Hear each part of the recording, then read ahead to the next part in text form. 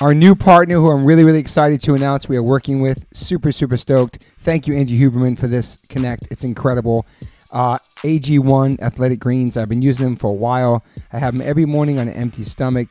Basically, take one scoop and you put it into a cup or glass or mug of 8 ounces of cold water. And this is all your greens for the day. You're absorbing 75 high-quality vitamins, minerals, whole food source superfoods, probiotics, and adaptogens.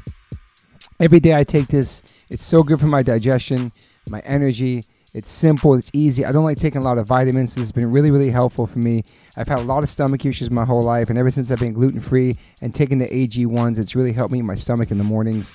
I love it, and I'm so psyched that they're part of the One Life One Chance podcast. I'm sure a lot of people don't like eating greens, let alone drinking your greens, but I can tell you straight up, it's got a mild tropical taste, and the taste is actually really refreshing, and I really look forward to it each morning.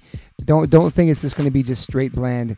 It tastes really, really good, and it's good for you, so remember that. This one blend of ingredients supports your gut health, your nervous system, your immune system, your energy, recovery, focus, and aging. It's incredible, just one scoop, especially for musicians who are vegans or just musicians in general who want to get those daily greens. You can get the packets. It's incredible. I just gave some to my friend Derek from Sepultura. He traveled the whole entire world this summer, and he had those every single day. He said it saved him. I bring AG1s with me when I travel. It helps me stay healthy. You know the deal. If you're on tour and you are a picky eater, but you need to have your greens, sometimes catering doesn't have greens. Sometimes you miss the catering. Sometimes you miss the backstage food. Sometimes it's too late after the show to go get food that you like. So if you just have a scoop of AG1s in your hotel room before you go to bed, or you're in the hotel room at night and you're starving and you want something healthy, boom, life changer. Right now, it's time to reclaim your health and arm your immune system with some convenient daily nutrition. That's all you need. One scoop in a cup every day. That's it. No need for a million different pills and supplements to look out for your health. This is it. I'm super psyched. And to make it easy, Athletic Greens is going to give you a free 1-year supply of immune-supporting vitamin D and 5 free travel packs with your first purchase. All you have to do is visit athleticgreens.com/OLLC. Again, that's athleticgreens.com/OLLC to take ownership over your health and pick up the ultimate daily nutritional insurance. This is incredible. I love it. It's just basic greens. For me personally, this has changed my life tremendously. I'm not a junk food vegan. I don't eat a lot of fake meats, so I'm strictly greens. And this has been a wonderful, wonderful new addition to my life. So once again, visit athleticgreens.com/OLLC. and get 1 free year supply of immune-supporting vitamin D and 5 free travel packs with your first purchase. athleticgreens.com/OLOC. Yo, Liquid Death, thank you so much for hydrating all my guests, taking care of me and my family and my friends. Love your water, love your brand, love what you stand for, love what you give back to the community. If you want to learn more about Liquid Death and how it started, listen to episode 115. With the co-founder, owner, and creator of Liquid Death, Mike Cesario. Just a punk rock skateboarding kid from Delaware with a dream. It's an incredible story, incredible journey. They have now blessed me with my own code. So if you go liquiddeath.com/Toby, you get free shipping on any items you order from liquiddeath.com. Thank you so much, Liquid Death. Death to plastic, murder your thirst. Stay hydrated. You know H2O saves lives. Welcome to the One Life One Chance podcast. I'm your host, Toby Morse. Today, I got my brother back from tour next to me. My big brother, Derek Green. Thank you for being here. Hi, Toby. I guess I'm your big brother because I'm like... Sound like you forgot your name for a second. No, yeah. Hell no. Derek. I never. Or sometimes Chappelle. No, I never say your full name. I don't know why I called you big brother because I'm older than you by a couple... You are. You're 1971. I'm 71. And I'm 1970. That's right. Well, welcome back, Derek. Thank you for being here. Thanks for having me back. And then my guest today, I've been talking to this guy for a very long time about coming on the pod, and life gets in the way, and I love him and his family. So please welcome to the podcast, Dave Kushner. Do I say David or Dave? I say David or Dave. Either one. You prefer Dave or David? I like Dave. Dave. Okay. Because my parents call me David. Okay. Yeah. Those earphones working all right? I was just going to turn it down. Can I turn my volume down a little? Those two right there, yeah. You have full control over there. Yeah. Thank you for being here. Yeah, thanks for letting me in. And there's only been a couple of people on the podcast who are actually LA natives that's been on this podcast. That's true. And this guy's LA native. Yes. Born and bred. Yes. Born and bred. Born and raised. Born Third and raised. generation. So, where were you born? You born in Hollywood? Where were you born? I was born at Kaiser Permanente. That's the place we was talking about. The hospital Max was talking about by Yeah, the school. Kaiser. Yeah, Okay. Sunset in Vermont. Nice. My parents met at LACC on Vermont. My whole history is Vermont. Yeah. Like we we lived across the street from LACC. My parents met at LACC. I was born in Kaiser. I went to Barnsdall Art School, which is right off Vermont. Yeah. And then we lived on First in Vermont. And then I would take the bus on Vermont to go to Fairfax and Bancroft. Fairfax High you went to? Yeah. Very famous school. Very so famous. And, but so many but so It's many weird skate to videos. like talk to you and like sitting right I know. across from you, like looking at me. Yo, but so many skate videos there too. That's where those famous stairs are at, right? Is that Hollywood They're very High? yeah. Yeah, but a lot of that is skate Hollywood videos go High. on Yeah. there. A lot of people that went on to do things in music and True, arts and very everything. true, very True. true. They have the Very murals on the side. Is that the one like pictures of the people on the Yes. side? Yeah. Yep. Correct. Yeah. Mhm. Yeah. That's it. And did you go to school with Slash? Did he went to school there too? Yes, I did. We Wow. went to junior high and high school together, and he was one grade ahead of me. Wow. But we hung out. And do you have any siblings? I do not. Only child. What was the Hollywood, or what was the mascot for your high school? For Fairfax? Yeah. That's The a great Lions. random question. I want to know. I believe it's a Lions. Fairfax Lions. Fairfax Lions. And so how was it growing up? How were you growing up? You're your only child, Yeah. right? And how was it going to school? How was it growing up in L.A.? It was awful. No, it was fine. You know, it was Yeah. like I lived down on First in Vermont. I went to this elementary school called Pilgrim. That was know over. that. Oh, you know where it was, dude? You remember the CNA building with the thing in front that I think people so. used to skate? Yeah, I and do they used to remember that, always, It went like this and it went like that. It was like, and there would always in Skateboarder Magazine and Thrasher, there was always pictures. Okay. Kids skating in there. My school was right across the street. Yeah, you were like in all the skate areas. So I went to school there. I don't know. It was fine. You know? Yeah. Regular childhood. My parents got divorced when I was like 3. Oh, But What my were dad, their professions? my dad, what did my dad do? I mean, he's retired. He was a public defender forever. Okay. Nice. But I think then he taught like 6th grade somewhere in South Central. Like, Okay. And just had weird. Then he worked at the racetrack for like Nice. 10 years taking tickets. My grandfather worked there for like 40 years. Wow. So we would go, like they would do Hollywood Park, Santa Anita, and every summer they'd go to Del Mar. So every summer I would go to Del Mar with my dad and my grandparents and hang out and shit. Del Mar Skate Park too. Yep. Yeah. Famous. Yeah, I went there when I was a kid. You did, yeah. So Yeah. you skated, obviously. Yeah. Yeah, I used to go to Marina and So how were you in school? awesome. So good. No, you know what? I was great until when I was like in 5th grade, we moved to DC for Nice. 2 years. My parents, my mom got remarried. We moved there. Then my mom got divorced again. So me and my mom moved back Wow, to that okay. house on Vermont. And then everything like kind of went downhill when junior high started. Cause I don't know why. I just started drinking and like In junior smoking high? weed. Yeah. Wilding out. In 7th grade. Damn. And by the time I was in like 9th grade, I think the summer between 8th and 9th is when I was like, there was this place off of Melrose and like Van Ness. It was like a punk rock hair salon. Okay. It was like That's amazing. I know it was just this. I forget what it's called. Mohawks only. Yeah, and so I went there, and I'm like, oh, I want a punk rock haircut, Oh, my God. and they, and I had a tail, Sick. and it was like bleached and like course you spiky did. hair, and that was it. And then I met all these dudes from that band Mad Society, the Okay. like kid punk band. Yeah. So then they all went to Bancroft where I went. So then Okay. we were all friends, and then going into middle school, and then so it was all downhill from there. How'd you find out about punk rock? Like, what was your exposure to it? I don't really know, to be honest. There was no like defining moment. It was Yeah, like yeah, yeah. I got into like, I grew up listening to like Sabbath and Zeppelin and all Yeah. those things. And then I got into like, somehow I got into like Devo and B-52s, and that's like kind of the gateway. Gateway, yeah. the gateway drug into punk rock. And then, but then it just got into like, when I met those kids, Mad Society kids, it was all you know, then it was regular like Circle Jerks, Black Flag, because Yeah. everyone was playing, you Yeah. know, like Yeah. that was when the Starwood was still open, and they had shows every Tuesday, and we go see. I was laughing because I saw you the other day at Circle Jerks. Yeah. And it was funny because I remember the first time I saw Circle Jerks at the Starwood, I was like, you know, I had the record already, and I was like, oh, they played Red Tape, and I'm like, oh, I'm going in, you know, and I ran in and like got punched right in the eye, and I just like walked around with a cup of ice on my eye all night, like, oh, yeah, it's pretty cool, I guess. You know what's crazy about Red Tape? Like now, if I was going to try to go into the pit like from the other night to Right. Red Tape, by the time I made it to the pit, the song would be over because it's Yeah. so fast. Super fast. And it's a right? big crowd. Like that was a Yeah. crazy pit the other night. And you're old, so yeah, it's like crazy. you're old as Yeah, hell. take slow. You'd have to hold the rail when Absolutely. you're going down from the VIP Yeah. section. True. Yeah.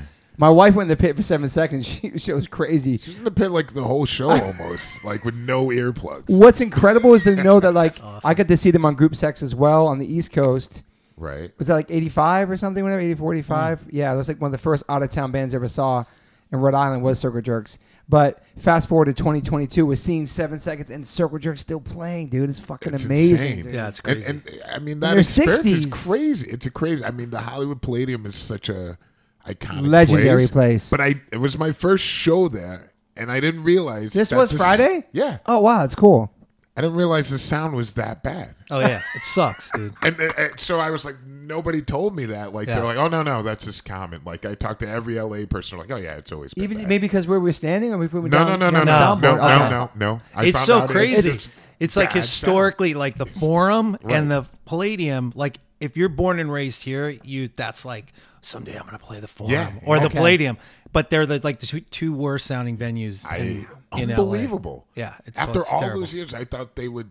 Is it because it's like echoing there? I don't really know. It's such a huge place. I know people have tried to watch it from top, the other Yeah. side, front. Yeah. It's all bad. The top's better because Yes. it's not so fucking loud. Yeah. Yeah, the drums are like so I thought bouncing it was like, all around man, the room. I was know. like, this is too loud for me. I'm just old. And I was like, wait a minute. I was like, doesn't show with Motorhead. It's like loud, but at least Yeah. you can hear it, kind of. Yeah. Did you have earplugs on too? No, that's right. It was in the parking lot. I saw like, Feldy, dude. I ran into Feldy, and he's amazing. like, "Dude, you want earplugs?" The first thing he said to me, I'm like, "Yes." And he It's- fucking it had just one wasn't me. foam earplug and tear it in half. And put it in it. Yeah, there's so many connections here too with Feldy. Obviously, your wife Chris was on the podcast. Yeah. Also, Joey C. There's so many connections with you. Like it's such a yeah. small world, man. One more historic thing about Palladium is there's a famous scene from Blues Brothers, and that's at the Yes. Palladium. Yeah. That's right. Pretty amazing. Your wife pointed that out. One of the greatest movies. Okay, Greatest so movies. so back to Dave. Yes. So exposure to punk rock was that band. You're hanging out with those guys. You're skating. You're Yes. your only child. Bad You're kind of crowd. wilding out. What are your goals at that time in school? Like, Goals. did you want to do music? Do you were thinking about being You a have musician? goals that don't when you're know. 15. Come on, Toby. Yeah, that's a good No, I'm point. just kidding. No, I still don't have That- goals. that- That's a good point. But did you want to play music? When did that happen? No. In your life? How young were you? You know what's funny? I had no interest in playing music until I was like 14 or 15. I just wanted to be an artist. That's a goal. That's a goal at 14 and 15. Play music. Okay. Yeah. Come on, man. Okay. You know what? Actually, to answer your question, I wanted to be a graphic artist There Okay. you go. when I was like Okay. growing up, because all I did was draw and Yeah. take art lessons, and I did some like summer session at Otis Parsons. Like I was really into drawing and stuff. But then when I met those because I had tried to play guitar at Fairfax, they had like guitar class, but Okay. you couldn't use a pick. You know, they're like, oh, you have to use your fingers. And I was like, I'm not doing this. And I tried to learn Stairway to Heaven. I couldn't play; it was too hard. And I'm Sick. like, fuck it, I'm not gonna play guitar. yeah. So then I was in a band, Electric or acoustic? acoustic, like, Oh, okay. I was gonna and say then electric I or no tried pick. to learn, and then I started singing actually in Wow. punk bands with those guys from Mad Society, because Mad Society had just broken up. So then we played. Like, it's funny. I have this friend of mine, Gabby, and she's like, "Oh, I was at this show. It was Bard's Apollo." Is this Gabby with tattoos? Yeah, Gabby O'Neill. Yeah, my wife knows. Okay. Yeah, I actually, one of the first show I ever played in a band was at this club called Bard's Apollo, opening for Wasted Youth. Oh wow. Yeah, And and Joey C was in the band then. Wasted he Youth? wasn't in the Okay, band. Okay. No, he was in later, and then I came in after him. But yeah, that and then the girl in Mad Society, Kathy, actually taught me how to play bar chords. And then that's when, I was like, oh, wait, I can just do this one shape and move it around and play like any song. She's like, yeah. And so that's how I got into playing. Okay. And then I was smoking and drinking a lot, and I would take acid and like in school. Yeah, no, yeah, I did a couple times in school actually. So was it just you live with your mom at that time? Yeah, just me. And Did my she mom. know that you were wilding out like that? Was she like? I think she maybe had some suspicions, but I Yeah. remember times where because all those guys, Mad Society, lived right across the street from Okie Dogs. Okay. So we used to hang out there like Famous after spot. shows and do all that. But that was in Hollywood, and I lived down on First in Vermont, so I would have to take like 2 buses home. So I would do that. But there was times where, my mom would be like, "You need to come home right now," and I'd come home and I'd be like, I remember one time I was like on acid, just so tripping, dude. Like, just sitting in my house, like, just hold it together. Just hold it together. And like try not to look anyone in the eyes and just like, I'm just going to go in my room. Oh, I don't really feel well. I did all kinds of dumb shit when I was she a strict kid. about grades and stuff like that in school, or Not really, because, I don't know. Maybe because she was single kind of at that point and Yeah. in high school, and she had started dating this other dude, and she was really into the arts. Like she worked at all these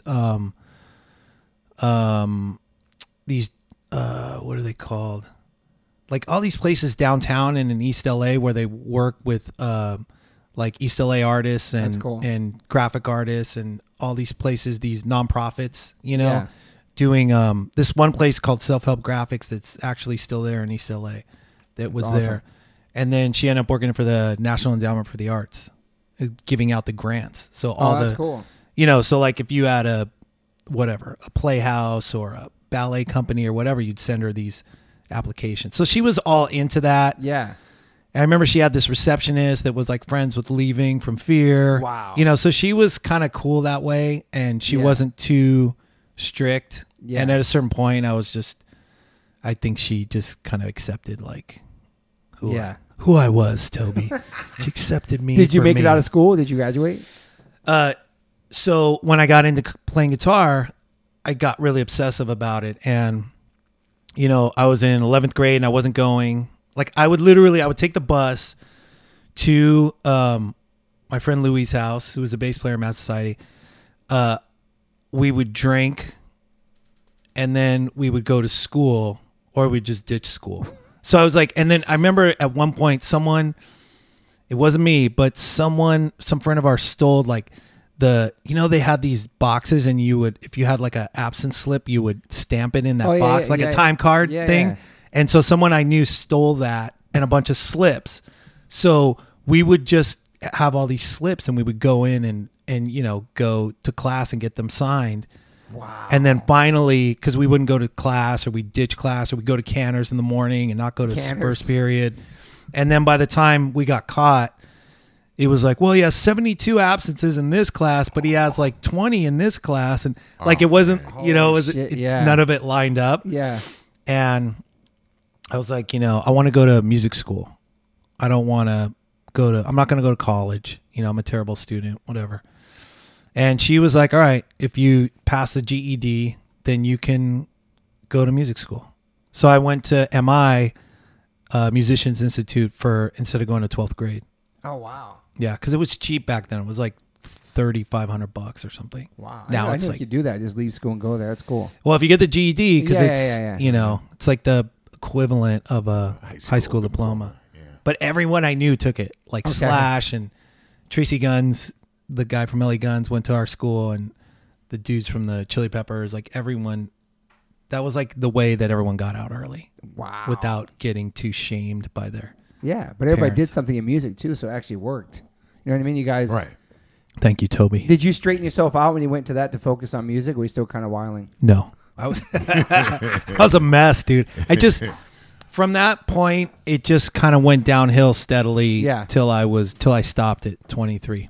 At 23. Yeah, I was in music school, and the first half I was super into it. Yeah. I just fucking, obsessively sat in a room 12 hours a day go to class, play music, go to class, sit there, little practice amp, trying to shred, play scales, you know, and I mean it was killer. Yeah. But then I just kept drinking more and more. Like I had one friend there, and we drank a lot, and I remember going home to my house where I lived with my mom, and she came in one day and was like waking me up, and I was face down, but I'd thrown up like all over the bed, and it was like on the floor.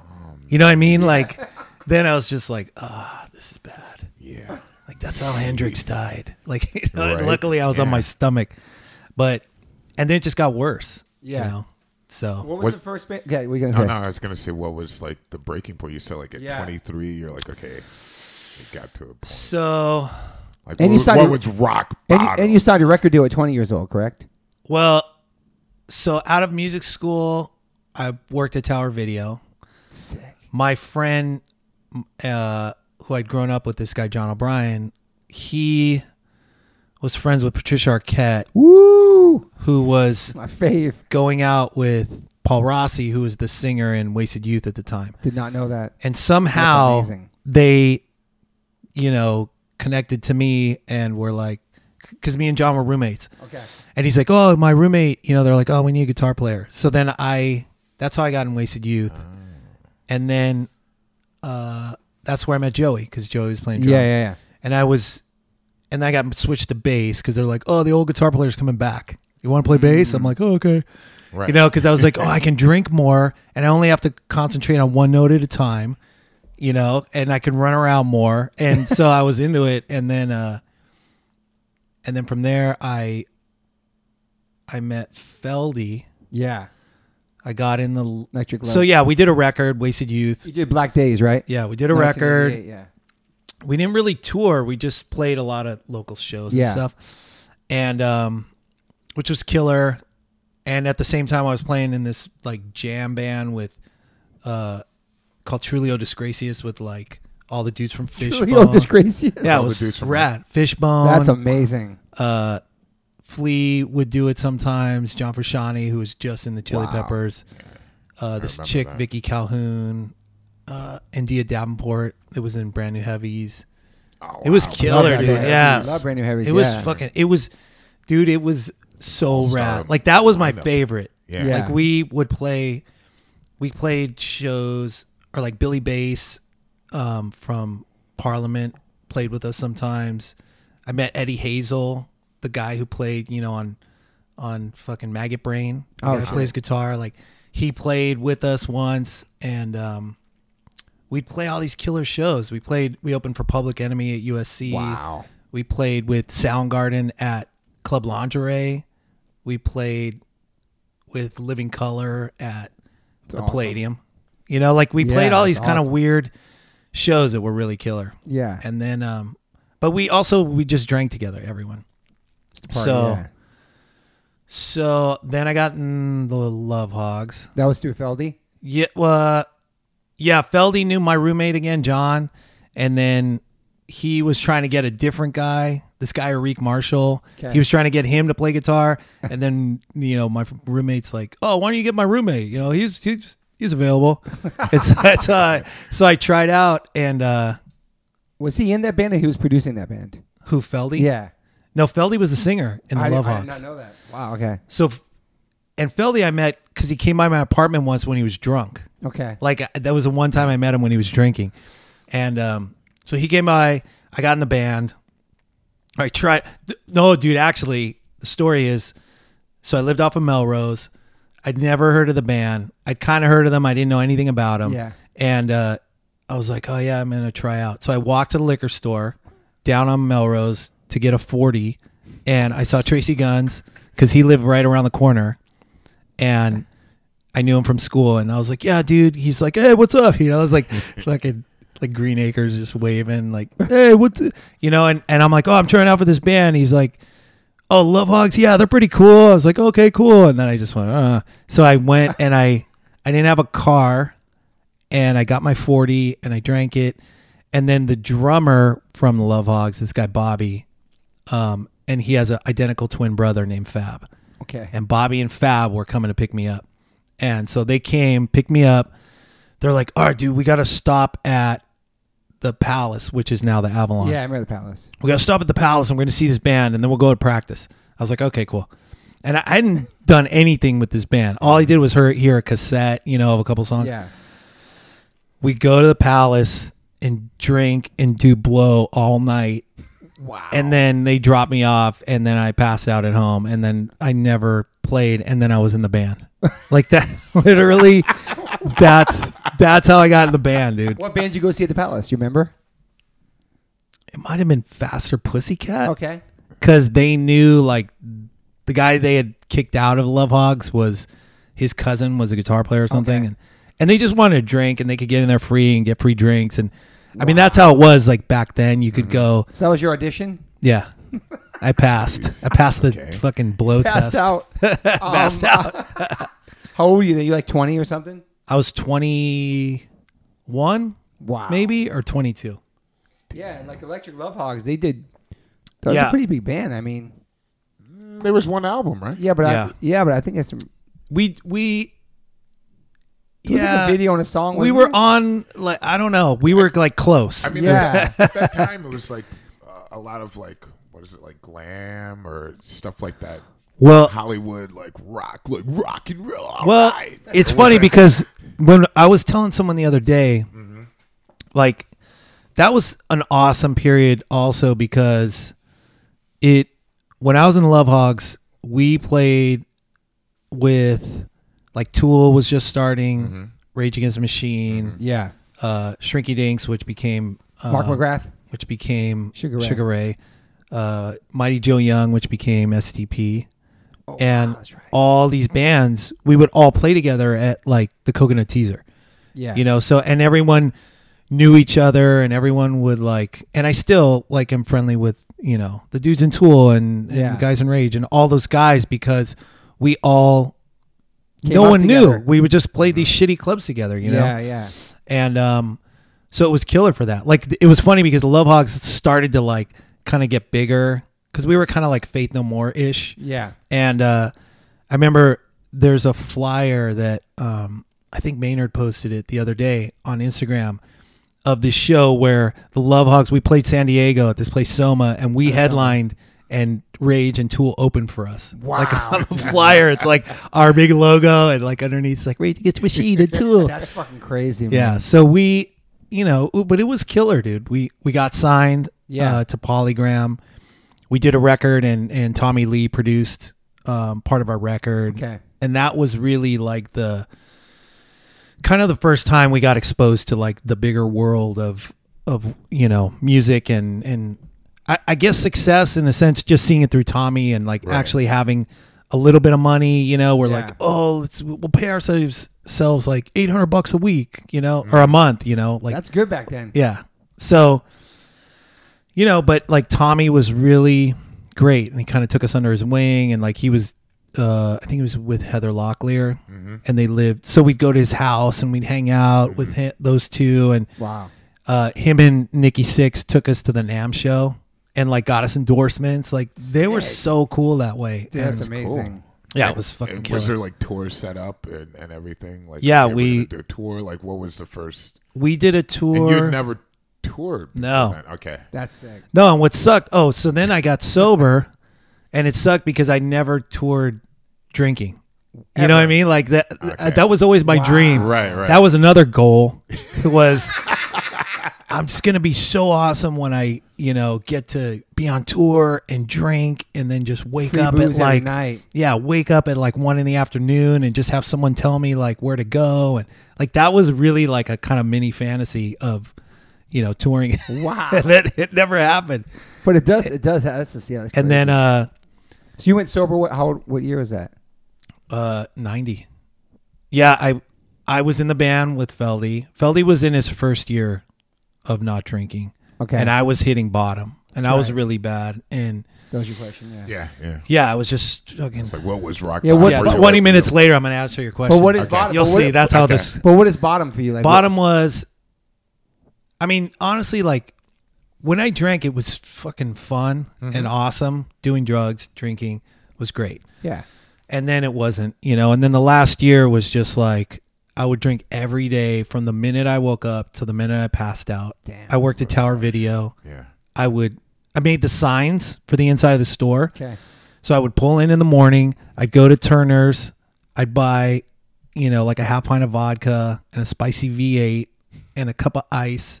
I'd go in my room in the basement, pour that, drink that. They had Cisco at Turner's, and it was the only liquor store this side of like Pico that sold St. Ides when it first came out. Nice malt Dude, liquor, it was yeah. the only place. That's some relation. So man. like, so I had St. Ides, Cisco, and I would just drink all day long. And then At I work? would, yeah, all because it. Dude, nobody knew. check it out. So there was this girl that worked at Tower Video, and she went on to write that movie Empire Records. Oh, wow. Because Great record. all Great movie. that stuff that she wrote in the movie happened at the store. Everyone drank. Everyone did drugs, from the manager that ran the store down. Every Holy single person, shit. except these two girls that were these two goth chicks that were sober. That everyone's just kind of like, yeah, whatever. But everyone drank Wow. like in work, at work, downstairs, like everywhere. It was That's insane. awesome. Wow. It was killer. And then You inspired part of that movie. Yeah. Wow. Yeah, actually, dude, we tried. Yeah, never mind. I What, shouldn't tell is there a this story. character of you in that movie or No, Okay. I don't. No, but there's like these guys that like rob the store. In real life, it really happened. We tried.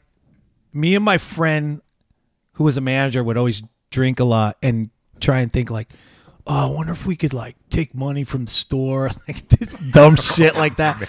Like. It was so dumb, like back then, because you're making like $6 an hour. Yeah. You're punk rock. You're like whatever, and you're Totally. like you have that mentality. Is kind of you're just it's stuck with you. Yeah. I didn't have money growing up, and you'd be like, oh, let's order pizza to the back apartment, and then we'll steal the pizzas out of the guy's thing, or dumb shit like that, or like get drunk and like I remember putting like a 12-pack, come in those cardboard things, and it had the cutouts where the grip was, and I'd put it on my head. I'm like, oh, I'm gonna rob the pizza guy, and people were like, dude, you're an idiot. Meanwhile, you're on the clock. Yeah, totally. So That's fucking just crazy. all dumb shit like that all the time. But yeah. So then it was great. I drank too much, but then it got really bad. I was like, I think the thing is like, you start doing a bunch of shit. Like I think everyone has their own moral compass. Yeah. And it's different for everyone, and for me, it was like, I'm not going to cheat on my girlfriend at the time or steal shit from my mom to buy records or get in a car accident or all these things. But I'll rob a pizza guy. Yeah. Or rob a pizza guy when I was sober, but then I was doing all those things or Yeah. trying to when I was drunk. And then I was just like, you wake up and then you're just like, oh, I'm an asshole. And then you drink again, and then you do more shit like that, and then it's just like this shame spiral, basically. Isn't the come down off of coke? It's pretty heavy and dark. I've seen friends on it. Like the night before is incredible. The next day you just feel like the most depressed. It's like you're so harsh on yourself. It Cocaine depends, stuff, yeah. Like I remember one time smoking it, and like I just remember it was like 6 a.m. and I was like checking my pulse because I thought I was gonna have a heart attack. And I kept like looking, and the liquor store wasn't open because they opened at 6. And I remember checking my pulse. I'm like, I'm gonna have a heart attack. My roommate's asleep and sitting in my living room. And dude, I swear to God, Bob Forrest from Thelonious Monster and Norwood from Fishbone knock on my door at 6 a.m. with a 6-pack of Meisterbrow. I'm like, oh my God, thank you. Meisterbrow. Like out of nowhere, dude. Wow. I was so fucked up. I thought I was imagining it, because you're like, it's 6 a.m. and you hear Yeah. this, like, you hear, and I'm like, is that real? No, that's like your savior. Is Bob Forrest the guy that went on to do Celebrity Rehab? Yeah. Wow. Yeah, that's fucking dude. amazing. Yeah, when he was fucked up at the time. Stella, it's Dave. Stella, it's just not- me. Nobody's at the door. You fuck. I was just kidding. Wow, that's incredible, man. Yeah. And Did you quit cold turkey? Was it super hard? no, I actually It's all Dave's fault. Yeah, it's my fault. Sorry, Stella. It was a false alarm. No, and then I just, I just didn't like myself. That's Yeah. the bottom line. I just constantly doing stuff that wasn't okay, and I hated myself, and I wanted to unzip my skin and just crawl into a drain pipe and just, Wow. be done. Like, I hated myself. And Do you remember the last day you drank or anything like that? oh yeah, dude, I was sitting in my living room on my couch trying to drink this Miller Genuine Draft. And You know that drink? yeah, dude. Yeah. Okay. Dude, and I couldn't, and I was like, this is the only thing in the world that's going to make me feel okay. Because I had alcohol poisoning and I was like, really sick. And after like 4 days, I was like, oh, I got to drink this beer because the only thing in the world that's going to make me feel okay. Yeah. Yet I couldn't like keep it down because I was so kind of still sick. So I kept trying to drink it. And I like, and then I just was sitting there like, this is I'm going to live my rest of my life like this. Like, Yeah. but yet I couldn't imagine not drinking for the rest of my life. And I called Feldy and I was like, dude, I think I might need to, check out the thing you do or whatever, Yeah. And he got it was so rad because he was so excited, he's just like, what? Okay. I got you. Yeah, I'm going to come over. I'll take you tomorrow, we'll go. And it's like, I was like, okay. And he's like, okay. So I'm like, what do I do? And he goes, just don't drink tonight. I'm like, I already drank. He's like, just go to sleep. Right. Just go to sleep and fucking wake up tomorrow and I'll take you and we'll go. And that was it. Wow. That's And fucking amazing, man. Yeah. And I haven't drank since. Shout out to Feldy. Shout out to you. That's incredible. Since 1990. Yeah. Wow, man. It's pretty awesome. How old were you then? 23. 23. Cold turkey. That's it. Never again. Nothing. No, nothing since. Oh, no, that's not true. I smoked weed like 4 days later. And then after like 6 months, I was like, maybe I should change my date that I quit drinking because of the weed. I did smoke weed like Wow. after 4 days or whatever. So And then fast forward to now, people, I mean, not to get into the thing, but people call it just a California sober thing that I see people talk about. Like, you don't drink, but some people do edibles or they smoke weed now. Yeah, I heard about Maybe this. later on. I don't know if that counts as It's sober. a slippery slope. I don't know what that means. You know what I mean? Yeah. I just think- hear things. Yeah, I've heard this too, and But- I was like, "Are you serious?" I just hear things. But Things. for I him- hear things. but for Things. I him- hear These things. things. His main thing was alcohol and like coke and shit. No, but, no, I but then get he it. smoked weed. Then he moved his date because he was so serious about it. Is what I'm saying. Yeah. Back then, like, that's pretty amazing. Yeah. But now I think weed. I never tried. I'm just saying that I hear people say it helps you. All kinds of. I don't fucking know. You don't know know. what's up. You're a weed guy. Come on. yeah, Man. I mean, if you're an addict, I don't think weed or anything would really be helpful. Yeah. I don't see that Helpful. as being. But like, I heard this term. I like that California you say sober. helpful. no, I've heard people say that. You I'm heard like- that term? I'm That like- term. I heard that term. I'm like, Yeah. okay. Do you think if I try and reach that coffee over there with these headphones on that grab I it for bring? you, though. Derek, Oh, that'd be Derek awesome. got That's it. what I'm Derek here got for? you. Grabbing coffees. But you know what I mean. That's just something Thanks, I heard dude. later on in life. No, thanks, you know. man. You know what's funny, dude? But you me didn't and do nothing. Yeah. no, me and Joey C were having this conversation last week. Okay. We were talking about I forget who he talked to, and he mentioned California sober, and I was like, like it just is like. He goes, he was saying that's a thing, dude. Like it's a real thing, and I was like, really? And I said, I just heard it because Demi Lovato like did it. There was some article where she's like, I'm California sober, and she kind of coined the phrase, and then ever since then. it becomes. You know what? I hadn't heard it since then. Okay. Until Joey C brought it up, and then Okay. I was like, And then I "Oh just yeah, I brought it guess up, that's it." Yeah. No, I'm like, I guess never that's a heard it. thing. I might have heard it in passing, but I didn't think it was serious. I'm upset that our state represents that. Upsets me. Yeah. No, not really. Yeah. You know, you're not the first person that's on this podcast that has been produced by Tommy Lee. It's come up like 3 times, 3 different people. Feldy. Yeah, but somebody else. I'm not sure if it was Shifty or somebody else. Like somebody else has mentioned Oh, yeah? Tommy Lee as a producer back then, like Okay. involved in different things. That's pretty cool, actually. Okay, so Electric Love Hogs. That record comes out in 1992 on London Records, isn't it? The one. Yeah, crushes. Does it No, crush? No, they do it just like. It's interesting. Were you guys playing shows and like building up a following? Crushed the bottom of the ocean where it ended up. Wow. No, that's What was the tour? The first tour? Who was it with? Oh, dude, our first tour was with Mighty Joe Young. Wow. Yeah, in Europe. In Europe. Yeah. First Which time in became Stone Europe. Temple Pilots, as you just said, right? No, that was was- My bad. Wait, did I say Mighty? Sorry, you're right. Ugly Kid Joe. Ugly Kid Ooh. Joe. Ugly Kid Joe was our first tour because we used to play shows with them in Santa Barbara. Okay. And they got signed at the same time as we did. We had the same lawyer, and we made records at the same time.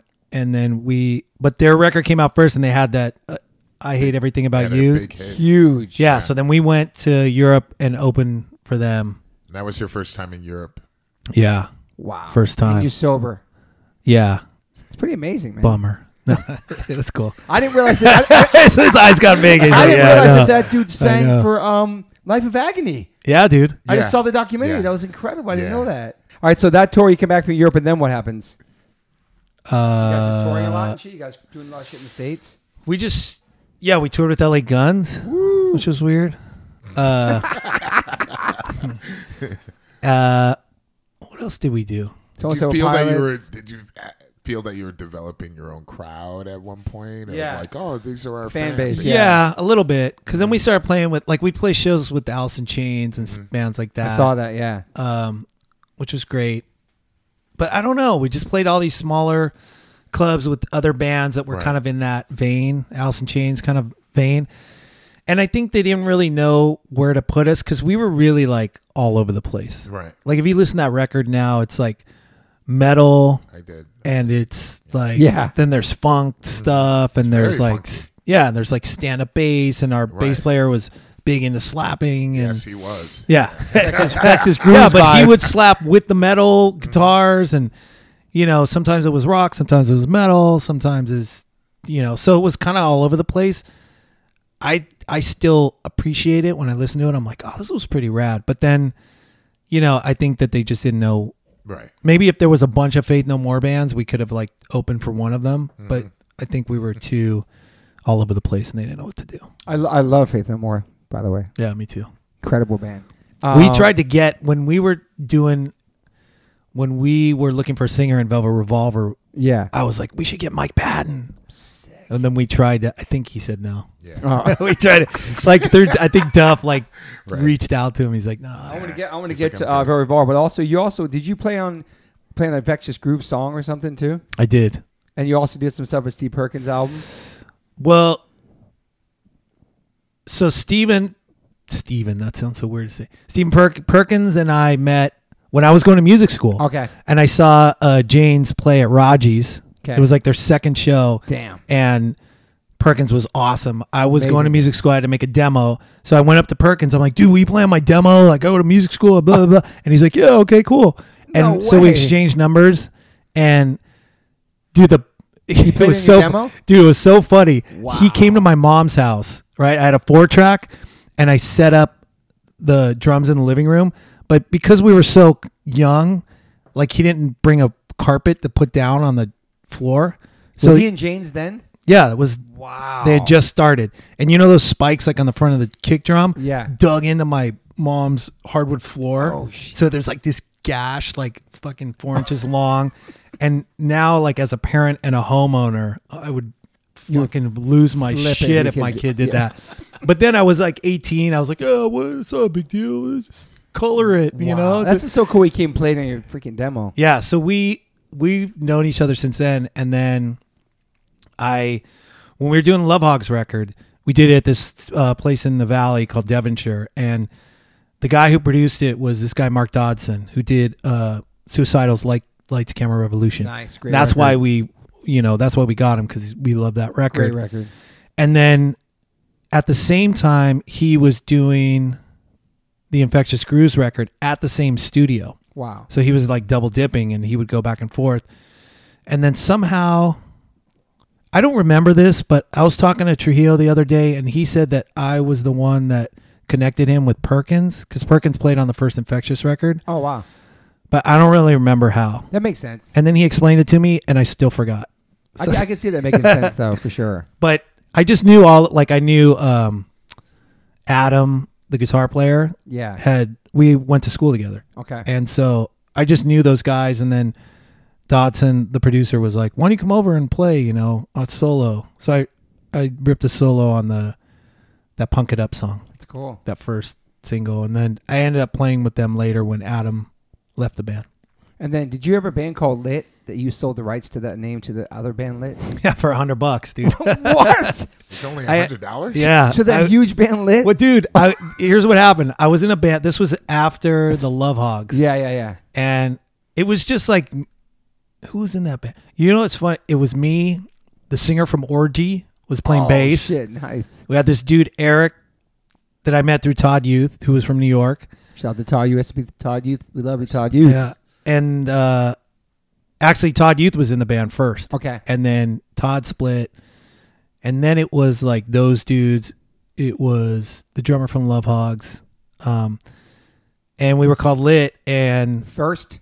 yeah, Wow. but we weren't doing anything. You know, we are playing local shows. We didn't have a record deal. We know, But you had the name trademarked or something? no.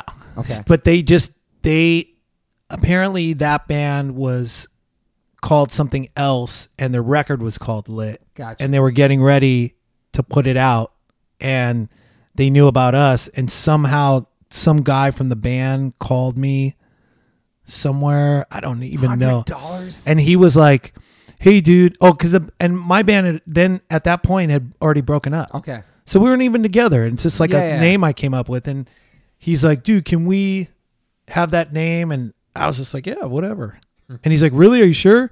I said, "Yeah, it's cool. I mean, the band's not even together." And he's like, "Well, can you sign this paper so that, you know, you don't come back and sue us or anything? Well, I'll give you $100." I was like, "All right, cool." Nice. Dang. That was it. And then they had Dude, and then I ended up, the worst part was I went in between bands. I would build sets like Okay. on Do Art You Department. set for that song, Dude, Pamela Anderson. I was working on a fucking Lit video, just like, Wow. oh god, talk about humbling. I should dude. have got more than $100 for I this know. shit, bro. This was like their second record where they were like blowing Well, up. the on- first single was like Pamela Anderson did or something. You would say it's no surprise Yeah. to me. Yeah, Yeah. bro, what's Honestly, that? I didn't work on that. You were in Brazil then. You get a pass. okay. You Because were- I was you- like, I don't remember. Are it you was from big. Brazil? Like, did you grow up in Brazil? Oh. No. No. I had moved there. So Try You did Yeah. to try out for Sepultura. Yeah. Yeah, I mean, man. yeah. You moved there after you got the I gig. Yeah, dude, I love Sepultura. By the way, Oh, I nice. fucking I was listening to Chaos AD the other day. I fucking love that record, it's a dude. banger. Yeah. So good. I like the way you sing it though live. You kill Thank that you, shit, son. thank you, Kill that shit, son. Appreciate it. Yeah, So Lit, that's fucking crazy, man. Damn, yeah. $100. $100. That's oh my god. Sad. And then what about Sugar Tooth? Was that another band after that? Yeah, that was after the Love Hogs, and Joey was Joey. was in that band. Was Lazy playing? Lazy was not in that band. Joey was in Sugar Tooth, and then they just needed a guitar player. And he Yeah. called me and he was like, "Why don't you come?" You know. And then we toured, Who's did a your- little touring with Sugar Tooth. What's the other sugar band? Sugar Cult. Oh, That was in New York, right? maybe. Yeah. Another sugar band. Yeah. Yeah, Um, I don't know. And then you did. Then you played on Psycho Myco too. I did. Yeah, because Sick. I love Mike Mirror, man. oh, dude, the bet. Okay, I got a story. Please, So because you were a Suicidal fan. For no, sure, yeah. no. When Back in the day, you well, weren't? No. back in the day, I was in the Lads, which was like an LA punk. You were band. part of that? Yeah, Oh shit! but I was not in for the very gang back long. in the So day. all my friends were in the Wow. Lads, right? Was Joey C too back then? Maybe I don't know. I didn't know Joey back Oh, then. okay, This was okay. like when I was with the Mad Yeah, Society the Lads guys. is legit, dude. You heard of the Lads? So okay. so there was like these three like LA punk gangs. They're in LA. So there was like Yes. FFF, you know, it was the Valley punk gang. Okay. Then there was Suicidal, and then there was the Lads, LA Death Squad. So like we would, Hard name. but you would bro. get like, you know, you sometimes you get in fights at, Let me find at out Dave shows Cushman was in and a stuff. gang, bro. Go ahead. Sick. So, but the thing was, it's like all my friends were, you know, in the Lads, and then I was kind of in it for a really short time. Yeah. And I just remember then I had these two friends, and I remember this one friend of mine who's not around anymore. This guy Speedy, his name is Alex, and he was really into it, and he would wear like the armband because they had Yeah. armbands, right, with the skull and crossbones. And we went to the show. I think it was Discharge at the Olympic Auditorium. That sounds like a crazy ass show. Dude, and then he got the shit beat out of him because he was by himself, and me and my other buddy were like over here, and he was over there, and he got beat up by these suicidal dudes. And then we left. He was all fucked up, and then we went to this show. We went to see Slayer at I the bet that was violent as fuck back then. dude. It was the Dude. first record.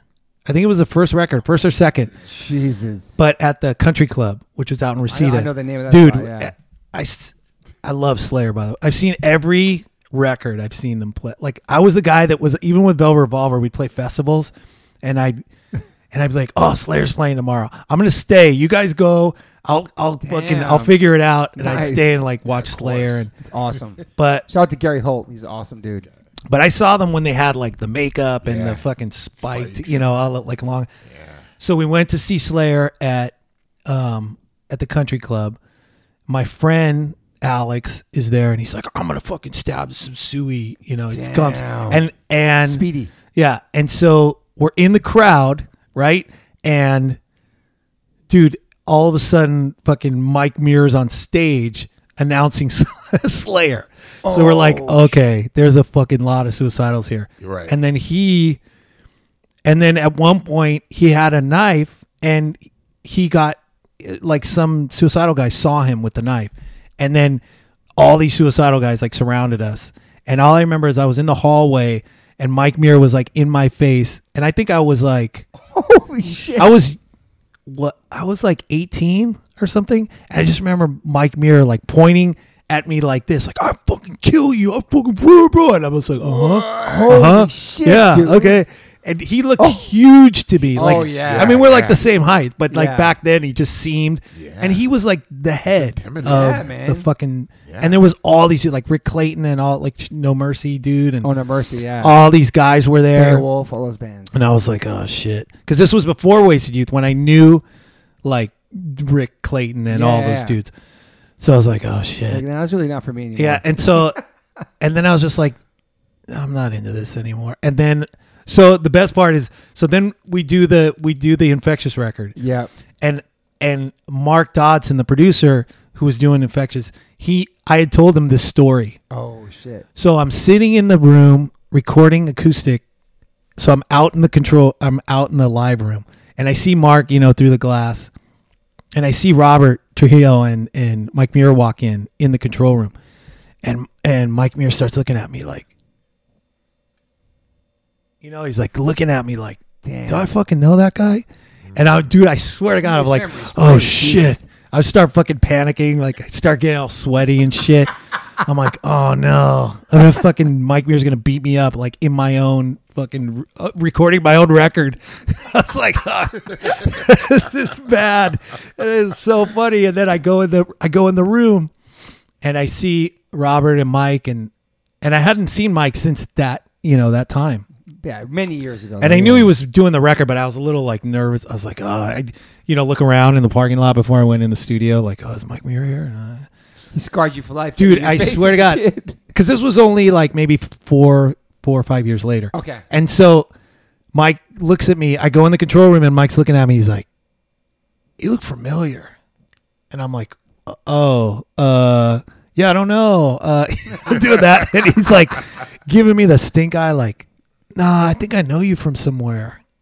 And I'm like, what? Nah, and he starts laughing. And he's like, I'm just fucking with you, dude. Mark told me the story. Oh, I was like, oh my God, dude. that is amazing. Oh, That's so- awesome. And that's how I like He sounds became like a friendly cool with guy. Mike. And Yeah. then he needed, and then when he did Psycho Michael, he needed me and Adam, the guy from It's fucking Infectious, crazy how the world is like played that, man. guitar on it. Dude. Yeah, it was fun. And then you were in Danzig for 9 months and only played one show. Is that true?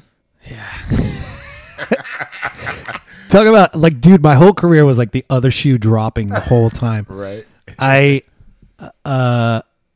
Again, Joey yeah. when I was in Sugartooth with Joey ended up leaving Sugartooth to go to get the Danzig gig right when Danzig 4 came out. I wish I seen Joey and Danzig and I got to see that. It was so good, dude. So good. And then, like a year later, maybe he called me and was like, dude, you should come try out. And so I tried out. I think Blasco was already in the band. And I tried out. I got the gig. But it was in this weird period where Glenn had lost his voice. Okay. So he talked like this. I didn't know he did that. I know that. And I don't know what happened to him, dude. He would talk like this. And he'd be like, hey Joey, no, we're going to practice today. Or, Wow. And so for 9 months, dude, we practiced and learned Danzig songs at Mates. And he would come in like once, every month or two. And he would try and sing, and he was fucked up. And he would like, he was going to doctors, and they'd be like, "Oh, I went downtown and I got these Chinese herbs." You know, he was trying everything to get his voice back because it was gone Was for he pretty like. cool? Anyway, I so love Glenn. anyway, let's go. No, you know what, dude? I'm only saying that because Glenn. Most uncomfortable pause. I love Danzig stories because I'm fascinated. Dude, it's so by Glenn. him. It was so weird because.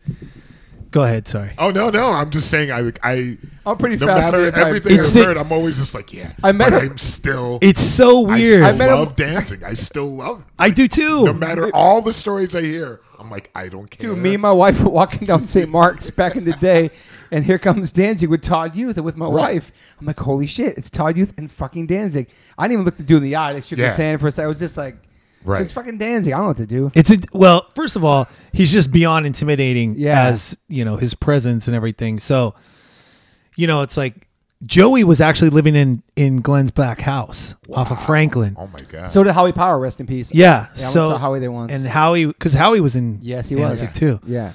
with Todd. Yep. And so it was just weird.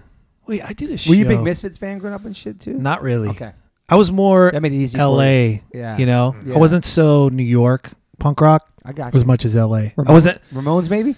No, I never. Dude, I bro. Get out. This dude's mad West Coast. I will say, Wow. I never really was a huge Ramones fan. Okay. I was more like, I was always too like into metal, and Got you. so it's like not then, but you know, I went from like Circle Jerks, Black Flag, Discharge, GBH. You know, it was like European Yeah. Yeah. punk and LA punk. Got you. The Crowd, Yeah. Eddie Fear. and the Subtitles, Yeah, Fear, yeah. Yeah. all those bands, and then it went straight into Slayer and you know all the Okay. metal bands. All right. Respect. So No Minor Threat. Minor Threat, yeah, East Coast. But- Okay. but you know, Plus, you lived in D.C. for a second, so. yeah. Okay, anyway, go ahead. back to Glenn Danzig. No, I don't know, dude. He was a very hard dude to make a connection with. Yeah, you know, yeah, like yeah. because he's very Standoffish. standoffish, Yeah. and you know, Joey gets along with everyone, dude. And Totally. he's got the right temperament, and he just got along great with Glenn, and you know, I'd see Glenn laugh once in a while, but Yeah. we weren't in the band that long. I mean, we Yeah. didn't see him that much, to be honest. You know, we would see him and then we'd play and he'd be like, And this is, no disrespect to you or Danzig, but they had a lot of evolving. There was so many different members. oh, Yeah. dude. Oh, Those yeah. lineups. I've seen so many different lineups in that. Dude, Tommy from Prong, Yeah. fucking, me, Todd, that dude What's that the was Christ? Howie. There was a guy. John Christ. John Christ. There was this other dude that was in And Rob my Zombie's boy band. from Sam Hain, the drummer. Look at his name. Oh, It's my God. boy. Yeah. He's a there was nurse. a lot He's of a nurse lot in of real different life. people in it. I mean, I'll get his Yeah. name back in a second. But yeah, so yeah. And also, I think the reason I paused was because, so what happened was we did this one Christmas, or not Christmas, we did a Halloween show. This was the your, one your show. one show. Yeah, we did one show. So it was me, Blasco, Uh-huh. and Joey. And I would pick up, like, Blasco didn't have a car, so I'd pick him up every day for rehearsal. Blasco. He's the best, He's dude. awesome. Is Blasco the ones with Liquid Death, correct? Yeah, Oh, Blasco awesome. Okay, plays in Ozzy's band, and Okay, he but- manages yeah, okay. Zach, and he plays with okay. Zach and Joey, and he was the best, dude. He had this little dog. He had a little mini Doberman named Damien that would fucking like go crazy every time I'd pull up in my El Camino, and Blasco's rad, dude. He helped me move when I moved out from one apartment to the other. He's like, When I first I'll help you, dude. Sepultura, he was working at the bar that we'd always go to. He was like, bartender there. And it Yeah. was really cool. Oh, London, yeah. London May, by the way. I want to shout London Oh, yeah. May. That's I my know man you're talking from DC. Okay, go ahead. he's just great. Yeah. Dude. I love that guy. And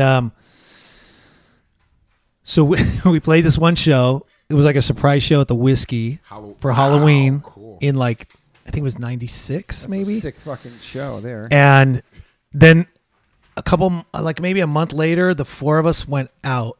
We went to the Viper Room. I forget to You with see Glenn who. and them? Me, Glenn, Joey, That's and sick. Blasco. We all went. I forget why.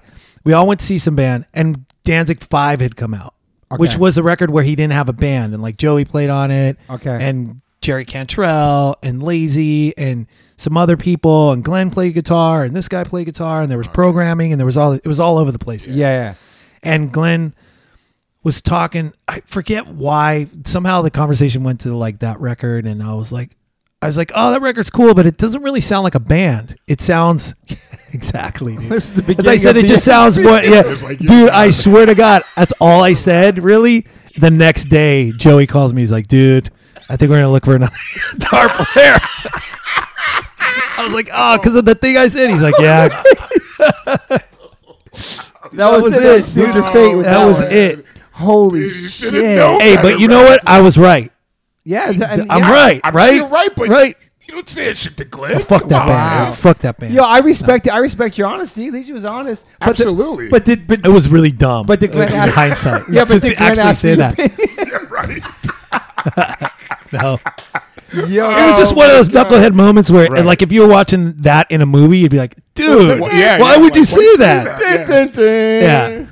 What did he respond to when you said that to He's him? like, I like that record. That sounds like a band to me. I was like, yeah, I mean, well, it's just because there's a lot of different people playing I on agree it. with So you. I it agree. sounded more like Yeah.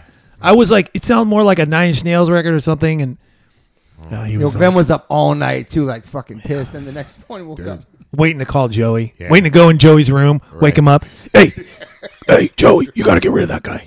That guy's out. He's out. And then Blasco got kicked out like a month or two Were later. you bummed? right? When you bummed when you got that call the next Yeah, day? of course. Damn. That was the biggest band I had been in to Right. date. Really? Yeah, because every band, it's like you'd get a little farther, and Yeah. and you know, and then you're like, oh, I'm gonna other shoe drops every time. And then how long after that? What we did between that and Velvet Revolver? Fuck, that was a long time, dude. Really? It's all big. Was Zilch in there too? Zilch was in there. Yeah. The first time we went to Japan with Zilch, Howie was playing bass. Oh wow. Okay. I think. Wait, no, Howie played bass the second time. So so before Velvet Revolver, were you getting into all like the soundtrack stuff too, like the Sons of Anarchy No, stuff? that was after. Okay. Yeah. What did I do? I played with Dave Navarro. Oh, that's cool. He did a solo record. I I, remember was like that. the MD for his solo band. We toured. What's the MD mean? People listening. Musical director. Yes. Musical director. Like I hired cool. the band, and I mean it doesn't mean much really for me. Oh, it's right But- there. Musical director. Just wrote on my notes. It's usually the guy who is like the go between Yeah. between Yeah, the that's cool, artist though. and the like I had such a rad band. It was like me. Another funny thing. It was me. So Andy Slater was the head of Capitol. Okay. And he was managing Dave. And Dave and I were friends. So Dave was like, yeah, why don't you, help me put together the band? He had made this record. And I was like, let's get Joey C and let's get Scott from Weezer, the bass player. And that'll be the band. And I put the band together. And I forget why, dude, but we went to this club and Andy Slater was there. And 2 out of 3 of us had like leather pants on.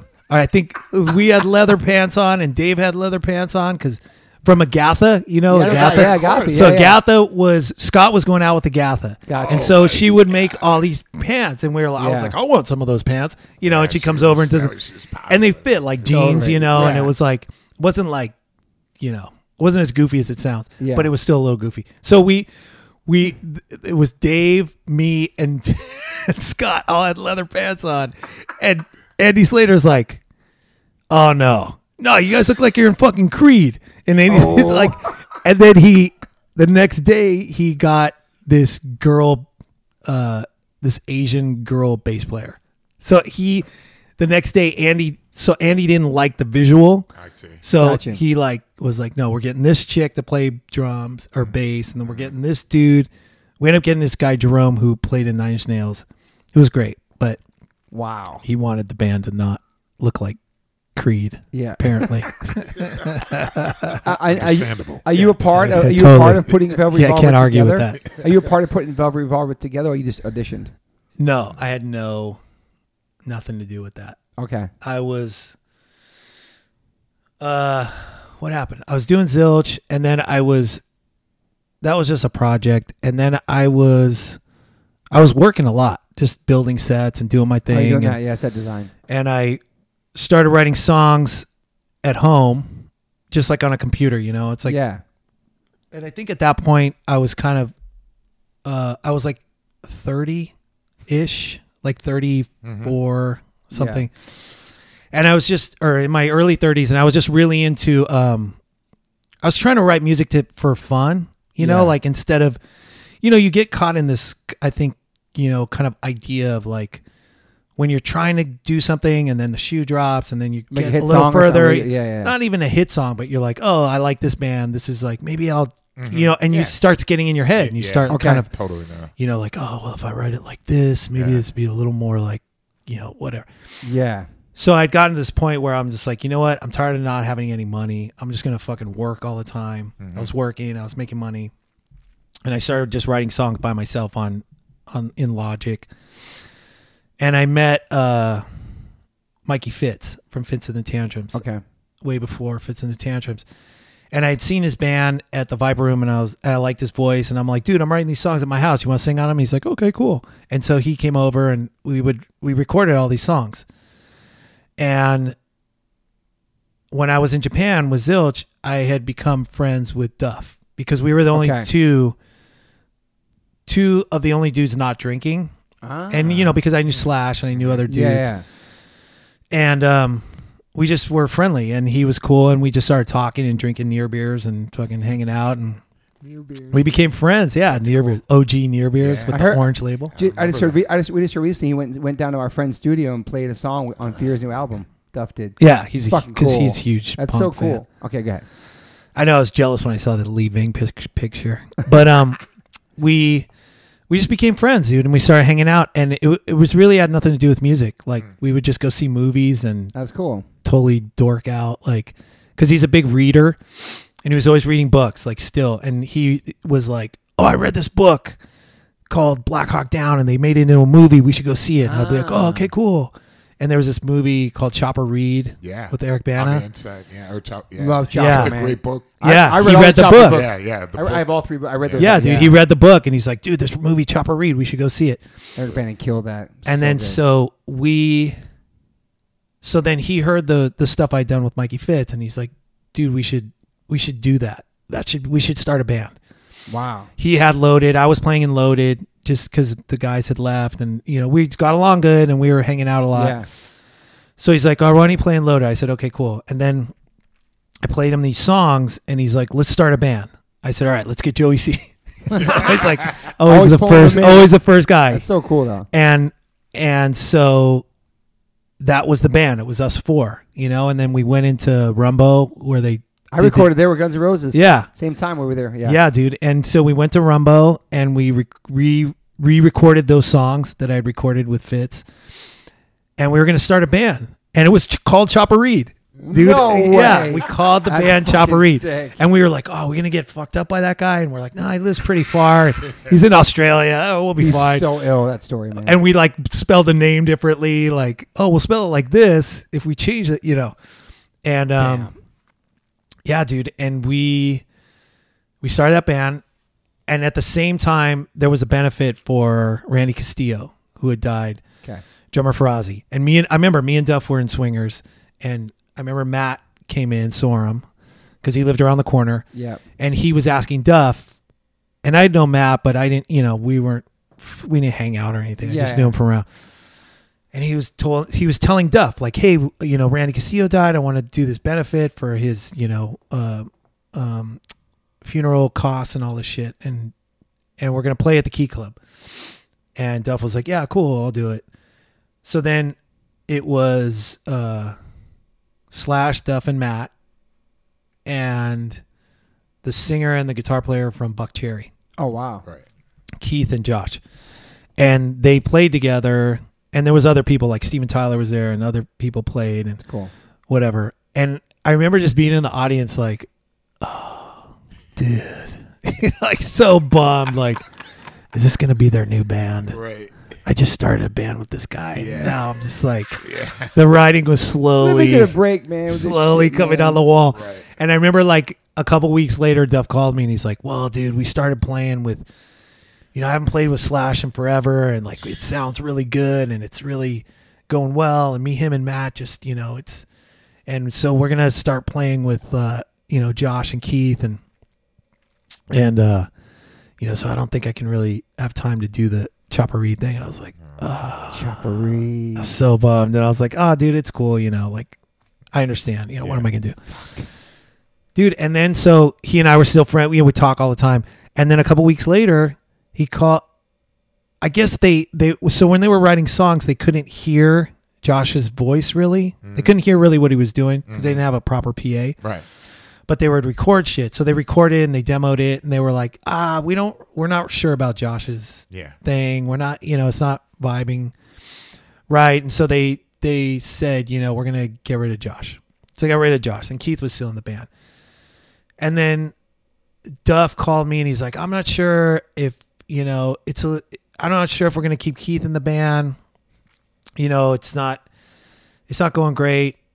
Or I don't remember why really. Yeah. But it just wasn't gelling right. And he's like, I think we're going to, part ways with him. And we have these 8 songs. So why don't you learn some of these songs and then come down next week? Sick. And I was like, yeah, that was my reaction too. Yeah. Sick, bro. and I said, okay, cool.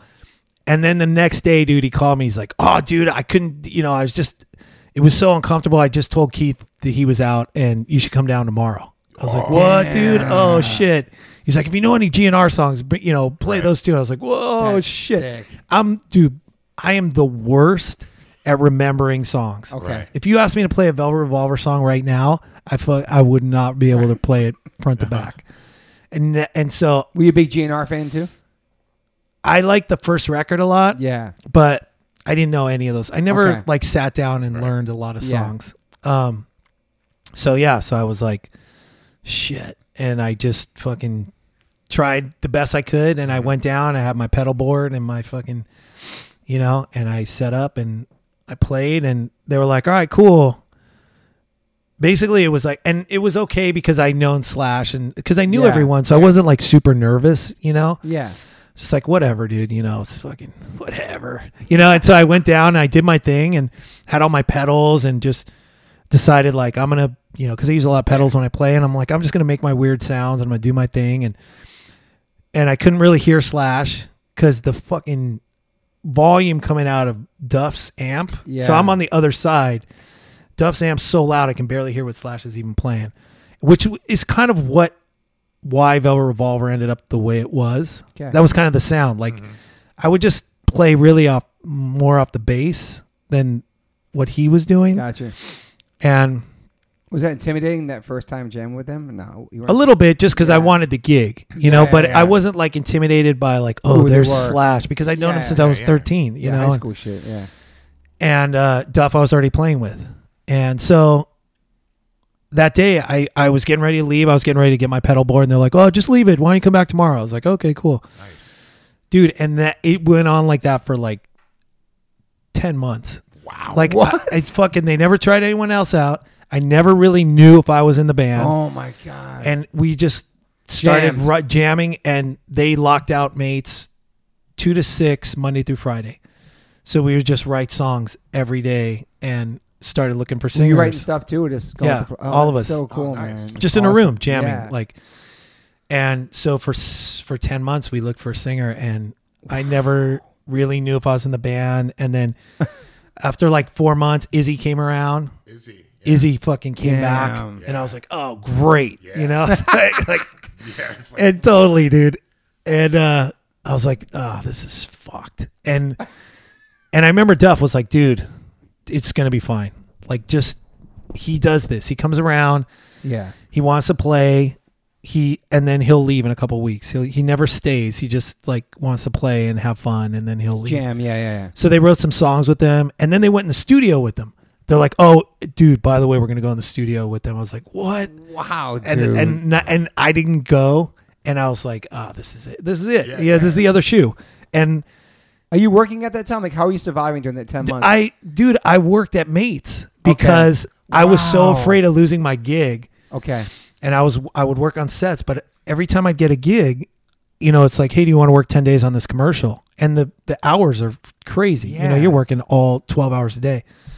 So I just turned down all the jobs eventually. And I was Jeez. like, and Bobby at Mates, who I'd known forever, he's like, dude, I'll give you a job here. You can work from 9 to 2 and then jam with these guys. and then be at rehearsal. And then just, so That's was doing amazing. cartage at Mates, which was a mind fuck because I was carding like all these dudes that I had been in bands with. Dude, the second day Oh my I did God, dude. Queens of the Stone Age. So I'm like, and I knew Troy and I knew Joey and I was like pushing fucking. And That's I was like, insane. "What's up, dudes?" You know, like, "Hey, bro, what's up?" And like, "Oh, where do you want this case?" You know, like pushing the fucking Anvil case, like. And then 2 "Oh, o'clock, just you're over-" jamming with Slash in the room. Yeah, dude. And then so it was like, That's incredible. Wow. and then so people would be like, "Oh, what are you doing now?" I'm like, "Oh, I'm in this band with 3 guys from Guns N' Roses." oh, I think I'm in this band. yeah, exactly. Exactly. I'm not sure. I've been jamming for 10 yeah, months. and That's insane. dude, so that was it. And so I would do cartage. I would fucking, with all these dudes I knew. Wow. And then I would go to rehearsal.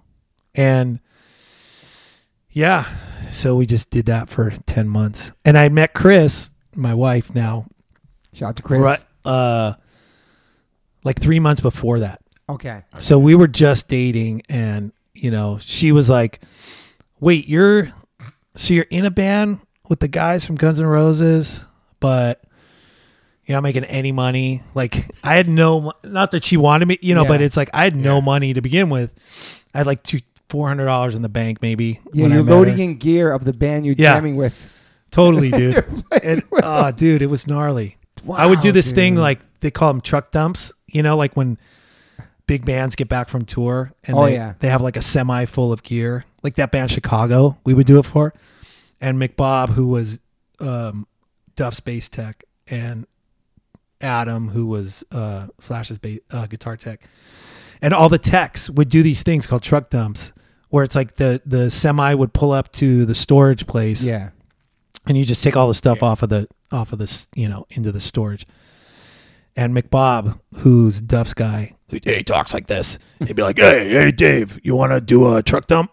$60 cash. And I'd be like, yeah, fuck yeah, dude, let's do it. So I'd leave rehearsal, go do a truck dump. I'd fucking Holy come back. shit. And so that was like that whole time. Just, am I in the band? Hey, Duff.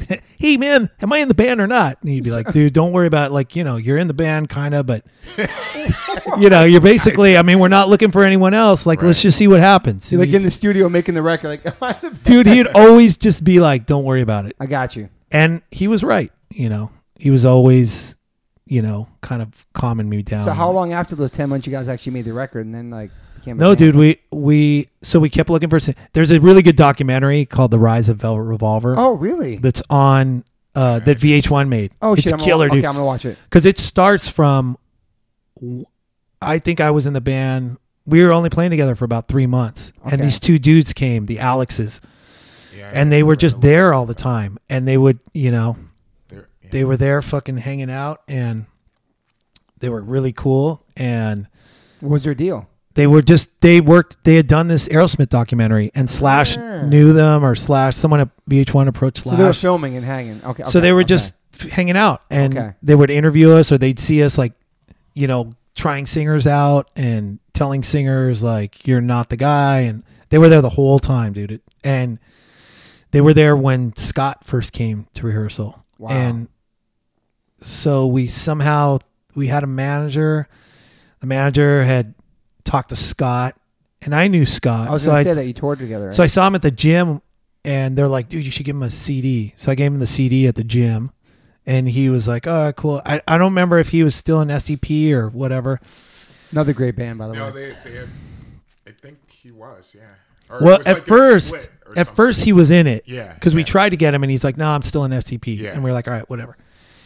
Then after during that period, he had gotten kicked out. Right. Oh, shit. And so then we were like, and I think almost everyone in the band in Velvet Revolver at the time wasn't drinking. Okay. So we all were like, all right, well, we knew like obviously what his deal was and his Yeah. past and his story. And so, but we gave him this CD. He put vocals on one song. We listened to it and we're like, this is the guy. He's Damn. He's the whole package. He's Incredible, like yeah. what we've been waiting for. And he came down and it's all like on this in the documentary. Okay. He came down, he sang, he fucking crushed it, and we were like, you know, what? Yeah, there's the guy, you know, Yeah. let's go. But then, dude, like, so our managers had set up this showcase for 2 days later. You know, once they heard the song, they started these wheels in motion. Yeah. And they're like, we're going to do a showcase, but for all these music supervisors for all these, because that was a time when all the big blockbuster movies were happening, Yeah. like Mission Impossible, and everyone, like, if you would have a song at the end title, that was like the big thing, you know. It was Big Willie weekend with Independence Day. yep, All that. totally. stuff. Yeah. And so they were like, the plan was, before we do a record deal, we're gonna get you guys some money by getting you an end title, and then Jesus. that could be like your first original song. really nice blah of blah. them. Yeah, Yeah. it was very nice. And so they had all these people come down. So that was 2 days. Scott was supposed to come the second day to rehearse, and then the third day we were going to do the showcase. Second day, he doesn't show up. He's nowhere to be found. We keep calling. There's like an assistant. We're like, hey, is Scott coming? They're like, oh yeah, he's going to be there in a bit. And he never comes. Damn. He's like, dude, it was brutal. We're all stressed out. It's all in the video, all in the doc. Okay. It's like us, like, are we really going to do this? Are we going to start like this? Is this, he has the flu, like Oh man. air quotes, the flu. And it was just like, I guess, and like, we did it anyways. The next day we're like, all right, dude, so you're going to come down at like 12. He's like, I'll come at 12. We'll rehearse. And then all the music people come at 2 and then we'll play. Next day it's 12, 12:30, 1, 1:30, calling. He'll be there in 15 minutes. Oh my God. 2 o'clock. All the people are showing up. They're there. Scott's still not there. At 2:30, he shows up. It's all on tape, dude. It's all on film. You see him walking through the parking lot, no shirt on, or just like shirt Oh my open. God. And to his credit, dude, he killed it, and that was it. And then we ended up, right there. We did a cover of Money for the Italian Job. Oh yeah, with Mark Wahlberg. Yeah, and then at the same time we did that song we had given him, Set Me Free. Yeah. We recorded that and did it for Eric Bana, the Hulk, that Eric Bana was That's a good in. movie. That's cool, man. And so then that was it. And then we got, just like that. That's crazy. it was crazy, dude. Like, I remember no money. I remember having no money. And it's when you would call like the bank and it would say, hold on, my wife. What? I'm sorry, honey. I'm doing a podcast. Does she know you over here? What up? Yeah. Anyways, so I was like, oh shit, what am I going to, oh no, sorry. I would call the bank, and I really didn't know how things worked. So I was like, I would call the bank every day to check my account, I'd be like, oh, your checking account has $200.03. Yeah, I remember I'd be like, all right. Me too. And then, dude, one day I called and there was like 10 grand in there from the Italian Job. And I was like, your checking account balance is $10,000.24. I was like, whoa. I call my mom like on 3-way. I'm like, Mom, check it out. And I was like, your checking account. And I was so stoked. That's I amazing. never had that much money in my life. I was 35, dude. Wow, dude. And I was, That's for one of the movies. and yeah. dude, I kept calling. And then at one point, Hoping it it's more. said, dude, I swear to God, this happened. I called again and it said, your checking account balance is $20,000. And I was like, oh my God. And I called the bank and talked to a person because I didn't believe it. And she's like, oh, let me check. And she's like, oh no, that was a mistake. It's just 10. And I was like, oh, I know, That's dude. fucked up. And then we did the Hulk movie, and then it was just like way more than that. I can imagine. And then I was imagine, like, yeah. then it was like, dude.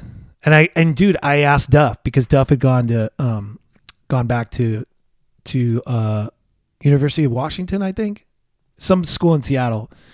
He'd gone back to college to get a degree in finance. Oh wow. Wow, I did not know that. Yeah, because when he was not drinking and he would try and read these financial statements from Guns N' Roses. Which I'm sure are insane, by the way. Yeah, and he didn't understand them, so he started asking questions. Yeah. And he just got interested, and he's just like, you know what? I'm going to go to fucking college. That's so and cool. I'm going to learn all this stuff. And so I would say, like, dude, what do I do? You know, what do I do with my money? And he was like, buy a house. I was like, what? I can't buy. I only got this much, you Yeah. know? And he'd be like, just put 10% down, you know, blah, blah, blah. And the other thing he said was, watch what Matt Sorum does with his money and do the opposite. Okay. because he had been in GNR with Matt, and Matt would spend money like he was a founding member, Yeah. even though crazy he shit. was hired. And Wow. I mean, that's So, some yeah. great advice, man. Did you buy a house? I did, dude. Oh, I bought a that's house in amazing. Studio City, and Did you buy a house before the record came out? From just off the movies? I did actually. Holy shit. I think you we haven't had made a record gotten- yet. I think we might have gotten an advance from a Good record for deal you, man. too. Good for you. But I remember because the record came out in 2004. Yeah. In like the middle of 2004. Yeah. I got married in December 2003. Yeah. We were mixing the record and we were buying a house all at the same time. So And we bought Chris our is house. like, yo, this guy just did 2 songs for movies and we're chilling. We Yeah. haven't done the record yet. That's crazy. Yeah, we were. So yeah, we got the advance for the record. So I had the money from all these 3 things, but that was like way before the whole housing crash. Yes. In 2008. Yeah. So you literally could tell a bank like, Oh yeah. I'm in a band, or I make lots of money, and they'd be like, okay, how much do you want? Yeah, way different now. Or like I remember Chris, like I had terrible credit and Chris had really good credit. So we like got a joint checking account, you know, Yeah. commingled everything. And then we got, but we had to buy the house in her name. Got you. And then she had I did to the like, same thing. yeah. Then 'Cause she I had go to, credit, did the same thing yeah. with this house. Yeah. The quick claim, I they know, do the shit, quick claim yeah. thing. And then she basically gave me half of the house, you know, like, Yeah. and then that helped me build my credit. And then Fucking loser musicians. I know, dude. But then Contraband comes out in 2004, right? And it's Yeah. number 1 on Billboard. Yeah. It's That worth- was crazy, dude. That's Like, insane. it dude. was after that, dude. It was like, but again, I was waiting for the other shoe to drop. Yeah. The And were you whole still- time, dude. When it hit number 1 on Billboard, did they let you know you're actually in the band at that point? Were you in the band at that point? Dude, it's like I knew at that point. To be honest, once Scott got in the band, Yeah. because Scott and I were friends, That's cool. and Scott really kind of. I remember Scott wanted to get sober, and he had known me for a long time, and he was like, "Dude, can I stay at your house?" Dude, I lived in an apartment with Chris, Yeah. in a 2-bedroom apartment. All these other guys had houses, Yeah. and he's like, "Can I stay with you?" And so he stayed in this apartment because he was going through a divorce, I think, and Oh, man. so he lived with us for a little bit, and we'd just known each other since Mighty Joe Young, and we had kind of come up together in a sense, and we always got along great. And he had told me at one point, like, I don't know if I would have stayed in the band because if you weren't in the band, because that made it not Guns N' Roses. It made it not.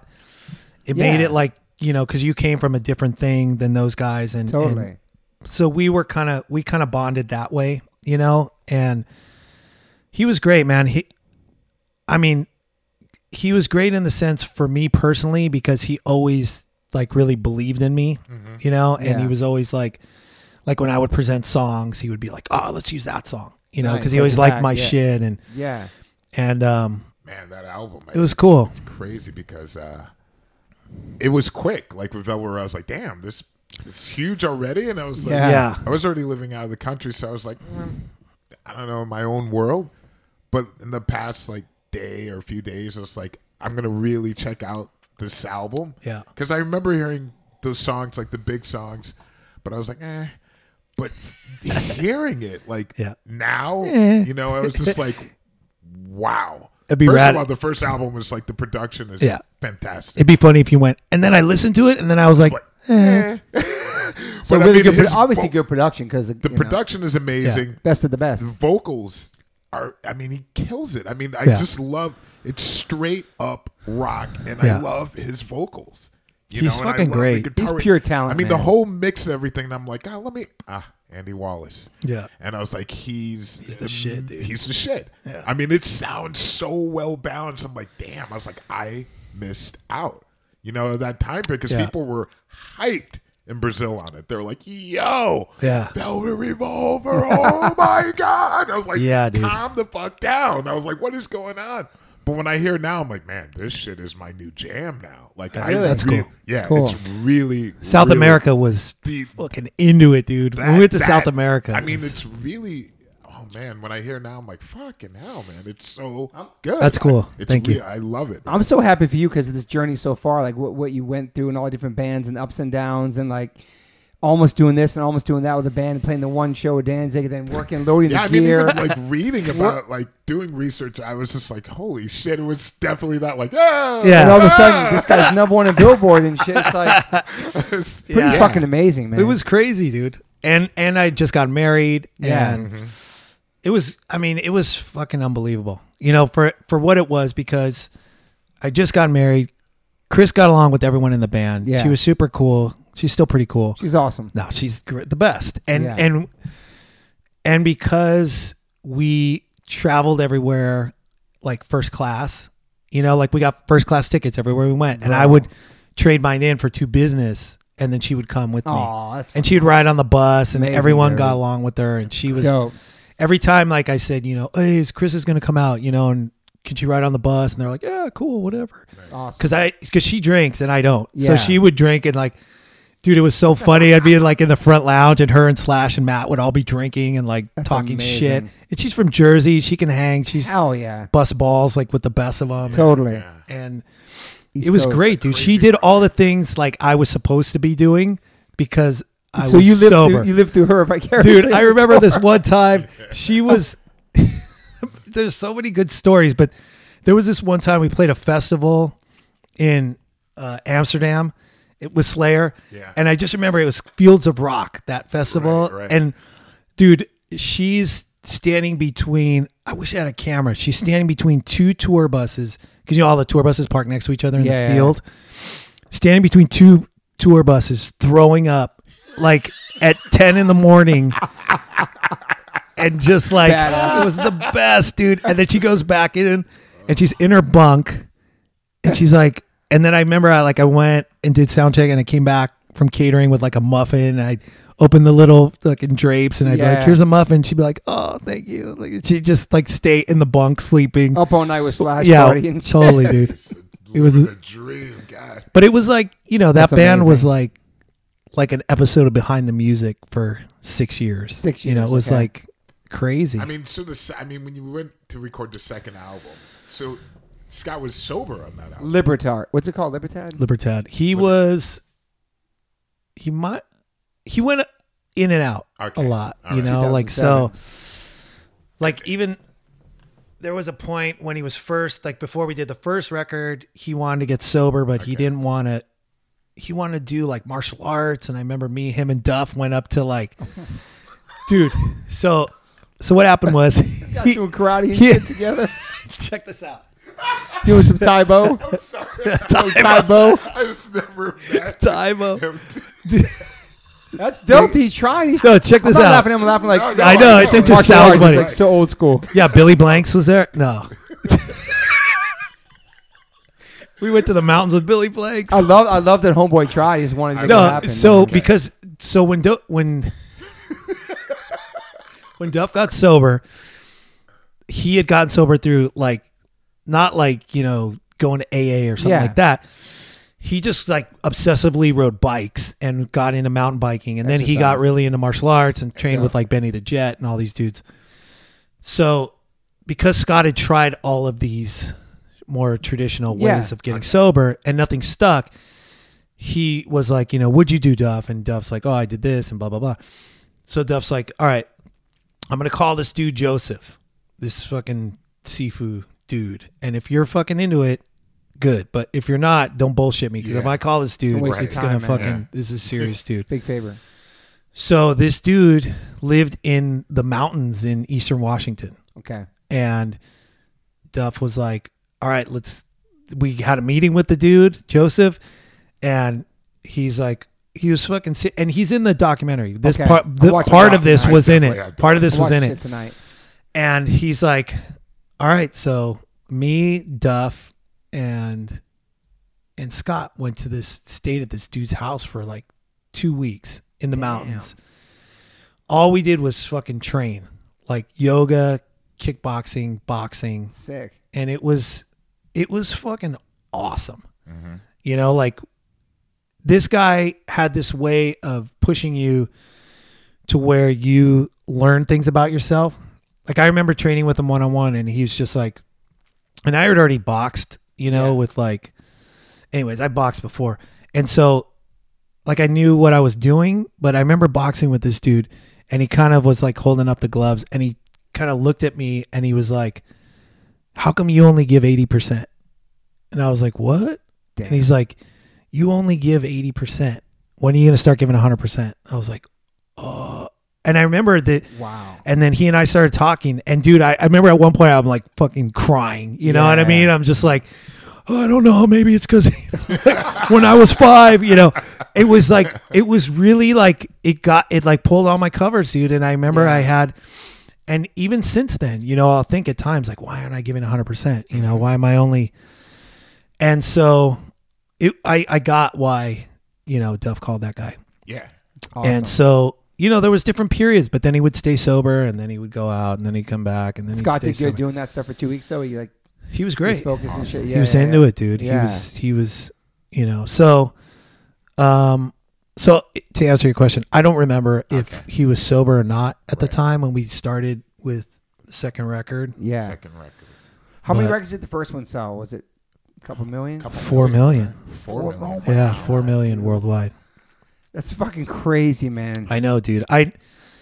it's a Still to lot. this day, it Just was think like, about Chris saying, so I just married this guy. You're in this band. You're not getting paid. The rest of the guys live in mansions. Like, what's happening?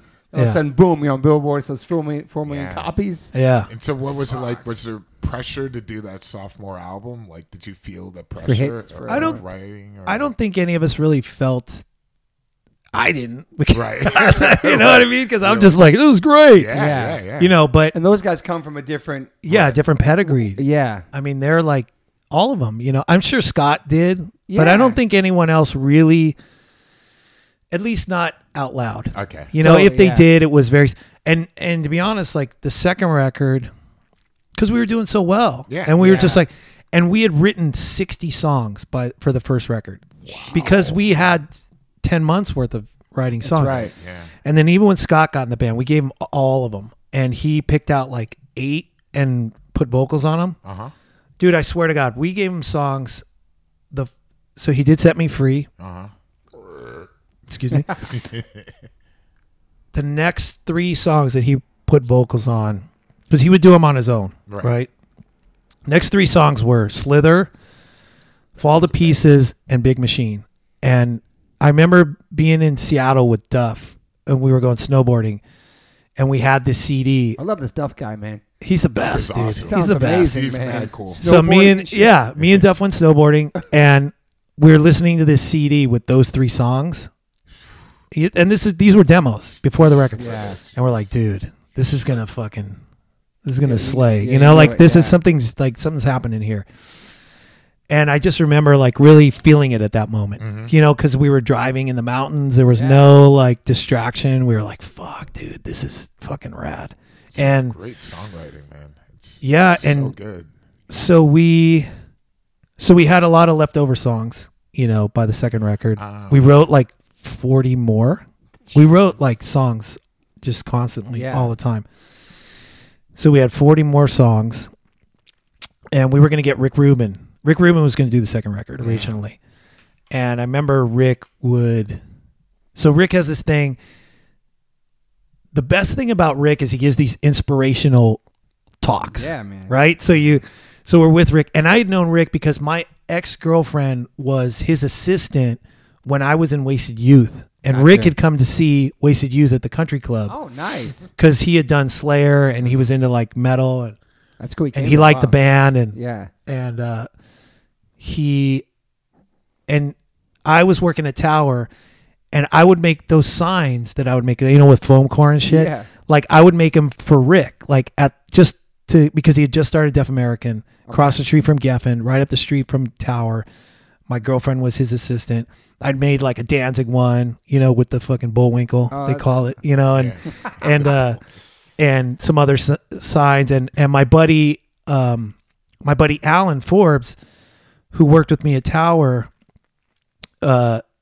was my old girlfriend Shelly. I'm like, oh, you should get, they need art for the Black Crows. And I'm like, you should get Alan to do some shit. And so Alan ended up doing those crows. Like he was the one that did all that art for Rick. And so I'd known Rick since then. And so Rick came, I remember we were at Matt's house and Rick gives these talks, and he's like, listen, you need to think back to when you were like 16 and in high school and first started playing in bands and like that fire you had and that, when you just like, that's all you did was, play and want to be in a band and want to do this thing. And he's like, he goes, this record is your legacy. Like this is going to live on for generations, forever. Your kids, your grandkids, anybody in the world will be able to listen to this record. So you owe it to yourself to make the best record you've ever made. Damn. Focus on it, practice, concentrate, write songs, just make the best record because this is your stamp on history. It's like really, it's heavy, dude. Totally. I remember calling Trujillo. Well, it's funny because I called Robert. They were doing Death Magnetic record and they were doing it at the same time. Like Rick was doing both records. Oh, wow. And I called Robert and I was like, we're talking about it, and he's like, oh, dude, did you get the speech? And I'm like, yeah, I got the speech. He's like, and I remember Trujillo was like, I'm practicing right now, bro. I was like, we both had the speech.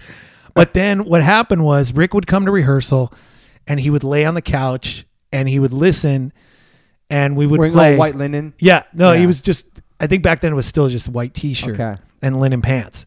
And he would go, okay, all right, go ahead, play something. And then we'd play him a bunch of shit because we record, like live when we were, and he would listen to it and he'd be like, oh, I like that one. Keep working on that. And it's like we constantly, in his opinion, weren't ready. Mm-hmm. Wow. And so eventually there was something about how much he was charging because we felt like we were a new band and he was charging us like the old band rate. And it was like double in price. Mm-hmm. I think it was like he wanted like $300,000 to do the record or something. And I remember Scott flipped out and he was like, "What? $300,000? Fuck that!" Blah blah. And this is how it happened. He flipped out. He's like, "I'm gonna fucking call Brendan O'Brien. I'll fucking get Brendan O'Brien here next week. Well, fuck Rick Rubin." Who's that? Yeah. Who's that? That's Brendan O'Brien is the guy who produced all the SCP records. He used to be Rick's assistant and then he ended up doing all of, since SDP, even after SCP, he ended up doing like 2 Bruce Springsteen records. Oh, wow. Okay. He's big. He's done Incubus. He's done all kinds of. So Scott called him up. So Scott calls him and Brendan's like, yeah, I'll be there next week, and so Brendan came down and we started doing the record with Brendan. Damn. And I will say that in hindsight, I think that Rick was right. I think that we weren't ready. And I think that record isn't as good as the first one because there's some great stuff on there. But I remember feeling like a little bit like stuff was kind of Frankenstein together. Mm-hmm. It was like, oh, why don't you take the verse from that thing, take the chorus from that and stick them together. And, oh, yeah, I think that's good. And it just wasn't as good. Yeah. So I felt that. Yeah. How was it received? Kind of like Derek's reaction just now. Okay. Yeah, it was like, it was meh. And what was it? Was it like? It didn't help with the album cover either. I was just like, ooh, oh boy. You guys didn't know anything about that? I can look that up. I have to look that up. Yo. Okay, so the album cover Go ahead. happened to be, I guess you guys realized, you can tell the story better than I can. Dude, I don't even know. Oh, okay. You tell. So it was controversial back then? Well, yeah. I don't know how they would even know I'm going to look it up right now while we're talking. But the thing was that I guess somebody got the idea from a necklace of a friend of theirs who was from Chile. Okay. And on the necklace was a coin. And it was a coin that this dictator was using when they had a military coup in Chile. Is it this one? And it's Pinochet. I got it. And it was a coin that was used for like, this is the revolution of, the coup d'etat. We had no idea. Right there? That's it. Okay. And they had, of course you would have no idea. And I didn't have any idea till this moment. oh my God. Yeah. No I way. swear to God, Really? dude. Yeah, I never knew. So that symbol. Holy was, shit. I knew I'd heard some stuff about it, Yeah. but keep going, dude. Oh, so that angel with the arm Yeah. rising. And I remember it was from a coin. And I remember seeing the coin. is the date of the actual coup that happened, Bro. military takeover. So Pinochet, in the eyes of a lot of people, Not so cool. He took over like a very popular socialist. Pinochet was put in by the CIA. So it was Damn, like D. and so basically people were flipping like, what the fuck are you using that Yeah. as your album cover? Dumb rockers. It was like, yo, and I think Dude, I it's found out in Brazil. it makes sense that I'm also the guy that said that doesn't sound like a band. It's crazy. You don't even know that was wow. That's Yeah. crazy. yeah, man. And, So wow. and Pinochet tortured a lot of people Yeah. during his time. Had people jailed, killed. He was completely put in by the CIA. Just because Homeboy liked the necklace, they used that. It's kind of crazy. Not knowing. yeah, he had no idea. Wow. Yeah. Did that record tank? Yeah. Like didn't sell a million copies? Not a No. Wow. I think we went like gold or something, maybe. yeah. And some play like Canada or some Yeah. other places. Wow. Okay. Yeah. It didn't do great. So what was the vibe of the band when that happened? Um, Were people bummed? Did they have expectations? I mean, obviously you have expectations. Yeah. And people were bummed, but that's really when Scott, Didn't Stone Temple Pilots get back together, like Together. a reunion? Or Not no? yet. Oh, okay. so what happened was Scott, I'm trying to think. Because that came 'Cause out in we just- 2007. Yeah, but we just toured for so long that like when bands are like, we toured for 2 years. Like, what? Yeah, you did. And then, but and then I realized like, oh, this is what it means. Cause you'd go for 6 weeks and then Oh, you yeah, come home for dude. 2 weeks and you go Yeah, back. man. And Yeah. we Grinding. toured forever. And we didn't really have that long of a break when we did the other record. Yeah. It's not, we just maybe like a few months, but Oh, okay. so it's hard for me to remember the timeline, but I do remember that we started touring and that's when things started getting like kind of fucked up because I remember we were doing that record and I remember because Brendan had so much experience with Scott because he had done every SCP record. Yeah. And he was like, I'm going to make him record vocals in the studio, and he got all like kind of indignant and Scott did some vocals there, but then Scott was like, nah, I'm going to do them over here. Cause he had his own studio. He would just do them on his own, but also cause he was, doing his thing. Yeah. And In his own time too. Yeah. and then he started getting, and then he kind of slipped back into more old behavior kind of Yeah. shit. And then it kind of stayed that way for a lot of the second record cycle. Gotcha. So what happened in the end was that we had managers and then we left that manager because we didn't like that manager. And then then we, the management became segregated and like Wouldn't each member have their own management from Guns N' Roses? Like Slash probably has this dude. No, This it guy's wasn't this like dude. that. Okay. But it was like that for like lawyers and accountants and Yeah, stuff like yeah. that. But we all had these two managers, but they had like a parent company. And we weren't into the parent company. So then we moved to Irving Azoff was the Okay. parent company. And then these two were under him. But what happened was we wanted to leave one of the managers. And so the band went with a different management. And then Scott stayed with the other manager. Got you. Because we felt like she was a little enabling. Got you. Yeah. So That it got happened. kind of sticky, and then she would say like, oh, I'm going to do this, and then she wouldn't. And then Scott would be all upset. Like, how come I got to pay for this? And it was a lot of like, Yeah. it just started to slowly kind of come apart and, we would argue and like, about money, and he started kind of separating himself a lot from the band. Like he already had his own bus, like we had two buses every tour. Damn. We had the band bus and he had his bus. Wow. And then he would stay at like separate hotels sometimes, and he had an assistant, and it was just, and it got to a point where the band would go to the venue, and we'd be late. It was like a mini version of Guns N' Roses. Right. When they broke up. It was like we would go to a venue, we would wait, we would have the tour manager calling the assistant saying like, "Where's Scott? Where is he?" The assistant be like, "Oh, he's in the shower," and it's like, "Well, he's getting dressed." And then we were like, and then it would be, we were supposed to go on at 10, it'd be like 10:40, and you'd hear booing. You'd be sitting in the dressing room. It gives me anxiety thinking about it. Dude, it was gnarly. Yeah. And then he would show up late. He would be all dressed with the sunglasses on, not say anything to anyone, because it was like, all right, let's go. Right, yeah. It's like the production guy would run up to him, put his in-ears in, tape the fucking thing on his back, and we just go, like, go, get out there.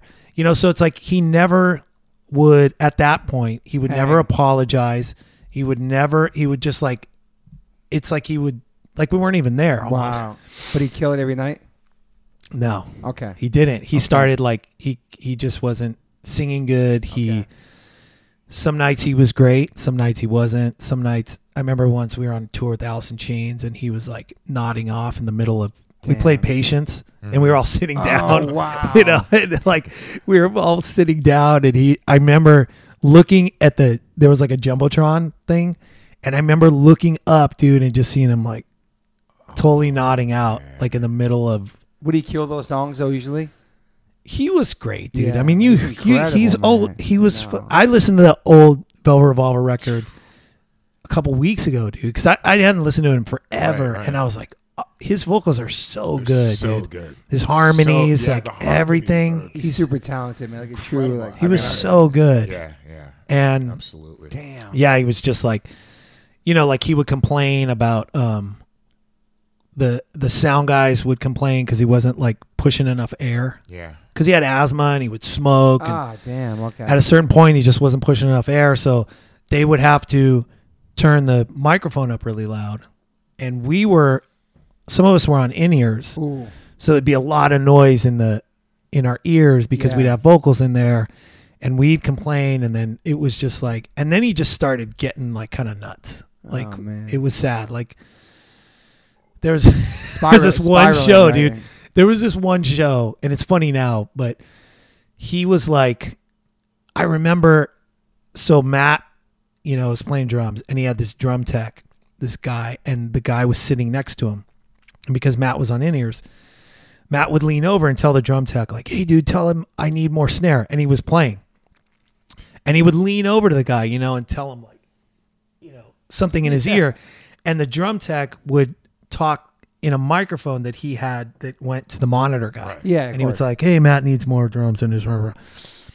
And Scott was so kind of fucked up at the time that he was facing the drums, and he saw the kid talking into a microphone, and he thought that the kid was singing along with him to make him sound bad to the Wow. audience, and he thought that kid was mocking him and that everyone in the audience was hearing it. Oh my god, dude. And I remember in the middle of the set, dude, during the Lit. song, he was like over at the drum riser, pointing to the kid, like mouthing, like, "Get it, what fucking you doing? What are you doing?" Blah blah. And Matt's playing, and Matt's like waving his stick at Weiland, like, "Get out there, go fucking turn around, like go Yeah. sing." And so Matt and Weiland and the kid are all like kind of fighting, and the kid was new. Oh my And so he's God, just dude. like, I'm just, he can't explain himself, dude, because we're in the middle of a song. Holy And shit. we went off stage, or Scott left. We were still supposed to play like 2 more songs. Scott leaves. We all go to the side of the stage, and him and Matt get in a fist fight because they start arguing. And they start like one of them tries to punch the other, and then we're like standing there like breaking it up, and the tour manager's there, and he's like, whoa. And then Scott goes back out on stage. I remember we were in Glasgow, and or maybe it was Dublin, and he goes, you've witnessed history. Like, this is the last show of Velvet Revolver. Oh, man. And he basically said that like on stage. And that tour in Europe was when the band ended. And that was like one of the last. Damn. Wow, man. Yeah, it was like, this is bad. Yeah. And then it just got, and then the four of us were on one bus, and we would talk about it, and we're like, dude, what are we going to do? Like, we got to. Oh, man. And then we had heard that the other manager was also talking to STP about them reuniting. There we go. Okay. So then we were like, what the fuck, Yeah. And then he was like, well, it's cool. Because then we confronted him, and he was like, oh, it's cool. I'll be in like two bands. It's like Maynard in Tool and Perfect Circle. And we were like, no, dude, you can barely show up for this band. Right. How are you going to show up for two? And Yeah. so wow, man. And then we fired him. We fired him in Amsterdam. That's it. That was it. Mm-hmm. And then we looked for another singer for a year. Or something. Anybody we wouldn't know that tried out? There was this guy. He sings in this band Big Wreck Okay. from Canada. He's really good. Ian Thornley. We tried out Royston from Space Hog. Wow. He was I remember rad. Space Hog, I yeah. remember them too. I love that band. Yeah. And then we were talking to Lenny Kravitz at one point. Wow. But I don't think it was weird because there was some talk, but we never like met with them. Yeah, but then yeah. he was like, I don't know. It was, That'd be kind of sick. yeah. I didn't even thought about that. And then at one point we hired Frankie Perez, this dude who's a friend of mine from Vegas. We had heard him. We gave him demos. Mm-hmm. We give everyone demos. Yeah. We gave him demos. We heard him sing. We are like, dude, this guy's fucking The demos, shit. would they be new songs or? New songs. Okay. Wow. Cool. So we'd recorded new songs. We had 5 like blank songs, Yeah. and we would send them out, and people would put vocals, which is what we did for the first, when we got Scott. That's pretty Right. cool. And he put vocals on like 5 songs, and they were killer. And we were like, oh, this is some unknown guy from Vegas. Yeah. And we were like, all right, maybe this is the guy. Uh-huh. We brought him to LA. He tried out. He sang the old stuff and the new stuff like perfect. Wow. We were like, he's cool. We're like, you're the guy. You're in the band. So he moves down to LA, and then we started making more demos and stuff. And then it progressively got like not as good. You know what I mean? Like the lyrics were a little corny, a little bit, Yeah. but then there was this one time where he worked with Matt, and Matt's really like, at the time was very like perfectionist about his studio and his, Yeah. and he just kind of wore Frankie down. And Frankie was like new, and he wanted the gig, and he couldn't really talk back to him, and Yeah. I remember like he said something to him, kind of like my Danzig comment that rubbed Matt the wrong way, and Matt's like, blah, blah, blah. And then it just kind of, and at the same time, Slash was doing his solo record, Yeah. but he was kind of cryptic about it, and he wasn't really telling anyone. And so it just didn't work out. And, Frankie and I went on to do a bunch of shit after that, but it just didn't happen. And then Frankie was out of the band. And then we did a bunch of songs with Corey Taylor from Oh, wow. Slipknot, and that didn't work out. But we have there's 9 songs with Corey. Really? Yeah. That's interesting. Huh. Yeah, they're pretty good. Did So. it would never come out? When the NFT thing first started, I was like, dude, we should put out a fucking NFT. Yeah. And we talked about it, and I think GNR was doing some stuff, so they were like, well, we can't do it right now. And there was so much, NFTs were such like a buzz thing at the time, like a year and a half ago or whatever. Totally. So some of the managers, some of the cooler heads were like, well, let's just wait and let's see. Mm-hmm. So I don't know. Someday it may come out. I think it'd be cool. Yeah. And then did you start doing soundtracks after that? Like the Sons of Anarchy thing. So right after that, I yeah, I had my first kid a month after we fired Weiland. Wow. You're My- great. Yeah, exactly. Dude, my son was super colicky. You had and money. Your money saved up. You're smart. I saved all my money. Okay, great, Like, great. because I was afraid, like this Yeah. thing Like, could what's end gonna- You've tomorrow. been through it dude. again. Yeah. And I saved all my money, and I didn't piss away any of it. Yeah, you're really. smart. Yeah. And so I had money, and we were looking for a singer, and then my kid was born. He was super colicky, which for those of you who don't know, it means just like basically irritable and crying all the time, Yeah. and you're not really sure why. So I was like, what am I going to do? Like, either I play in another band and I'm like a side guy, and the only time I'll make money is when I'm gone. And if I leave my wife with this kid, she'll go nuts. Yeah. And, or I got to try and figure something else out. Like, maybe I'll be a producer or a composer or something Yeah. like that. So I had a couple friends, and I just asked them, like, and they were band guys that made the transition. One to producer, Josh Abraham, who produced our first record. Yeah. And one was my buddy John, who was a composer. And I just asked them, like, what'd you do? And the one thing that they both said was, you just got to commit. You got to, if you want to do this other thing, you have to stop having one foot in one thing and one foot in the other. And I was like, all right, cool. And then around the same time, I was at Johnny Rockets with my friend Bob and Scott from Weezer and Brian Ray from Paul McCartney's band. And we would all hang out, and we all went to Johnny Rockets, and we were eating and bullshitting. And Bob was like, dude, I just got this composer job for this show called Sons of Anarchy. And we're Oh, like, shit. and we were like rolling our eyes like, Sons of Anarchy? That sounds stupid. Yeah. You know what I mean? It sounded so bad. It does. And back and then. we were like, and he's like, no, I think it's going to be cool. It's going to be like The Sopranos meets the Hells Angels. Like, Yeah. and he was like, do you have any ideas? If you guys have any ideas for music, because he was also the music supervisor as well as a composer. So I'm like, oh, you should get like Monster Magnet and Clutch and Crowbar. And like, I Yeah. started throwing out all these bands Totally. that I thought would be cool. And he was like, well, if you want to write something, you should come by, because he had a studio in his apartment. And I was like, okay.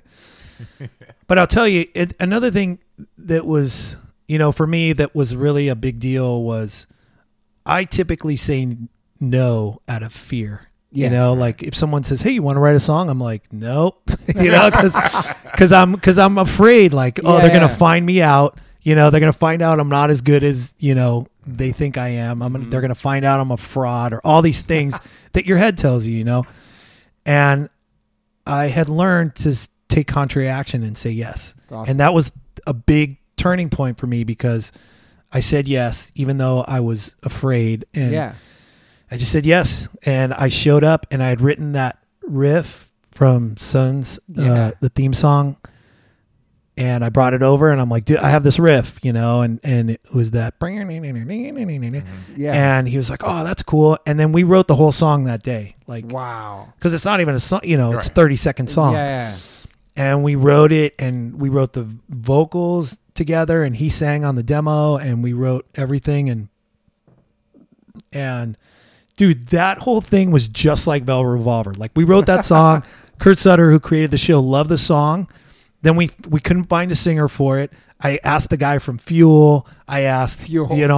there's a demo with him on there. I asked Royston from Space Hog to sing on it. I asked Shooter Jennings to sing on it.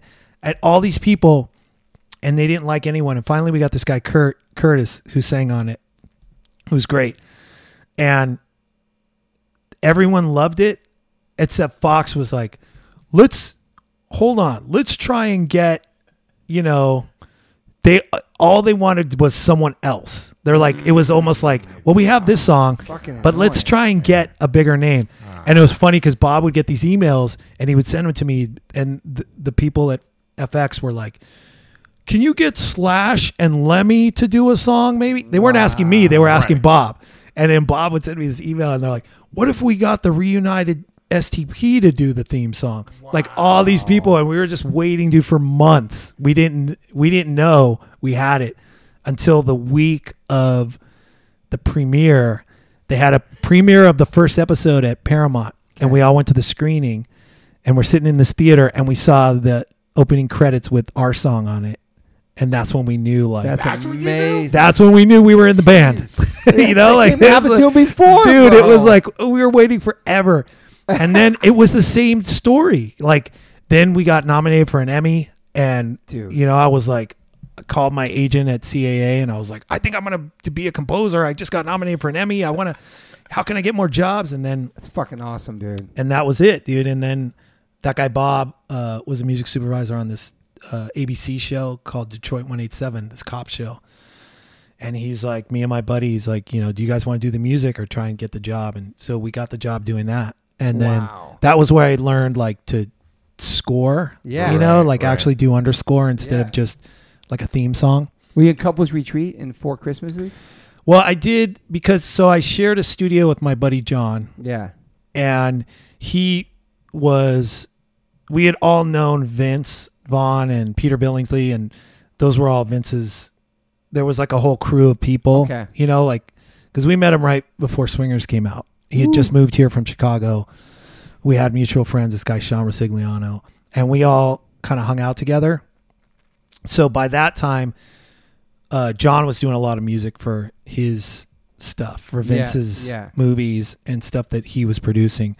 And because I was in the studio next door, I would go and like play on shit, Okay. you know, or like, but I didn't fully like work on those movies, work on them. I would just like play shit on them. Yeah. You know, I'd go into the next room. Still get your name out there, though. It's awesome.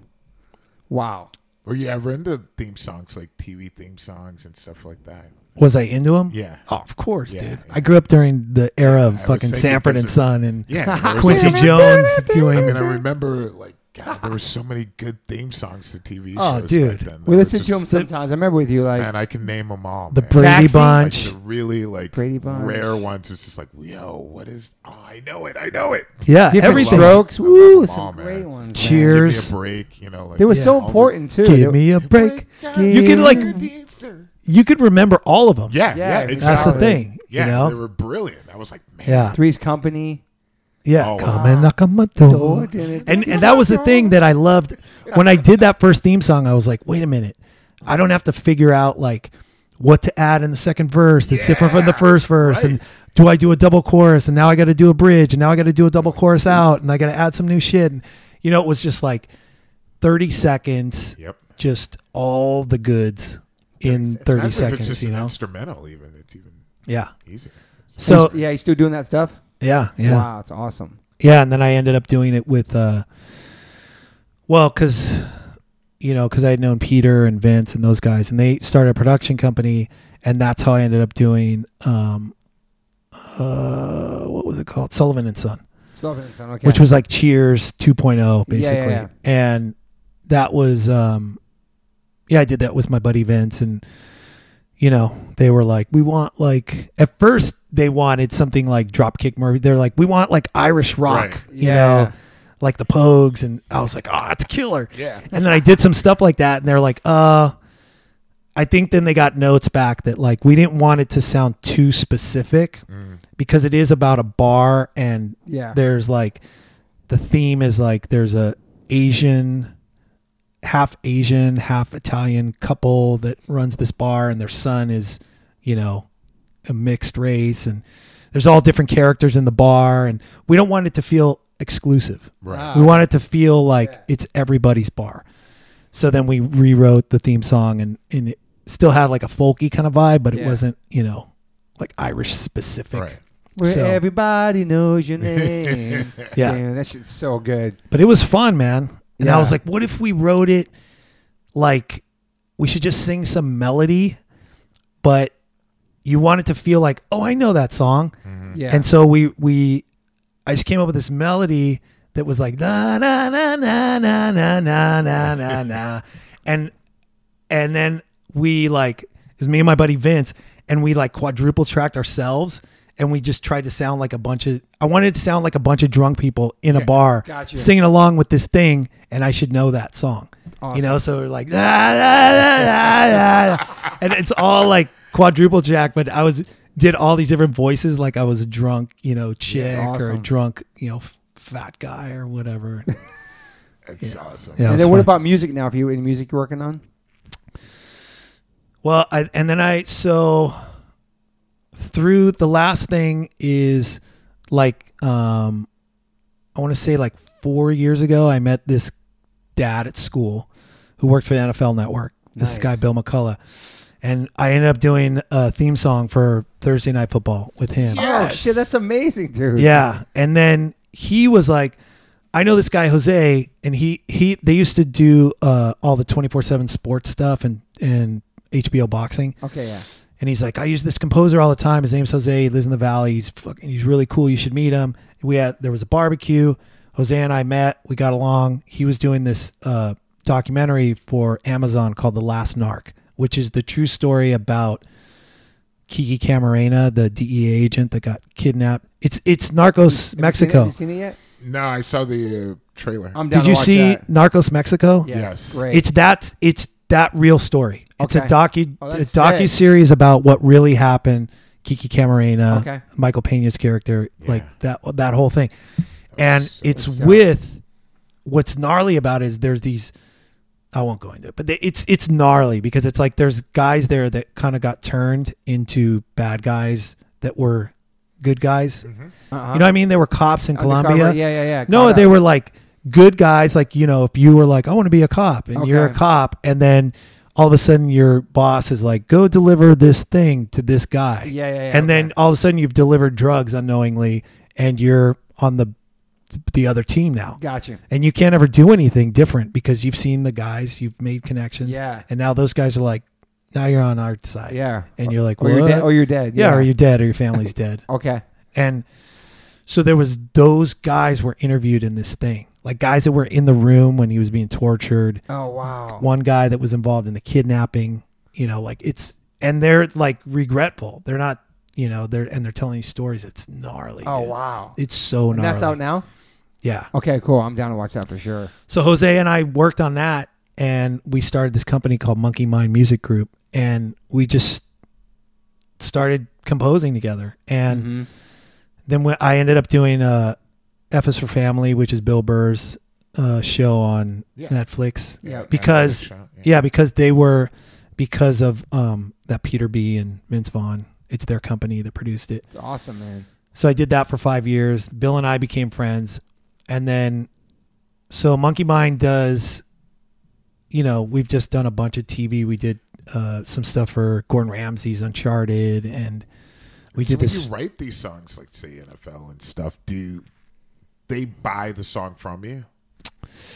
Good question. Like, is it like one time, like, Yeah, there yeah. it is, Or thanks license. for that, or are you getting residuals? It's each all- time it's played. Typically, when you do things for TV and film, it's what they call a work for hire, which means I've heard they this. own the publishing. Right. They own the publishing. They own the publishing. Typically, it's different if you write a song. Like if you're writing a song for a scene, Yeah. they might not own the publishing Right. if they're licensing it. Right. But if you're scoring a movie, Right.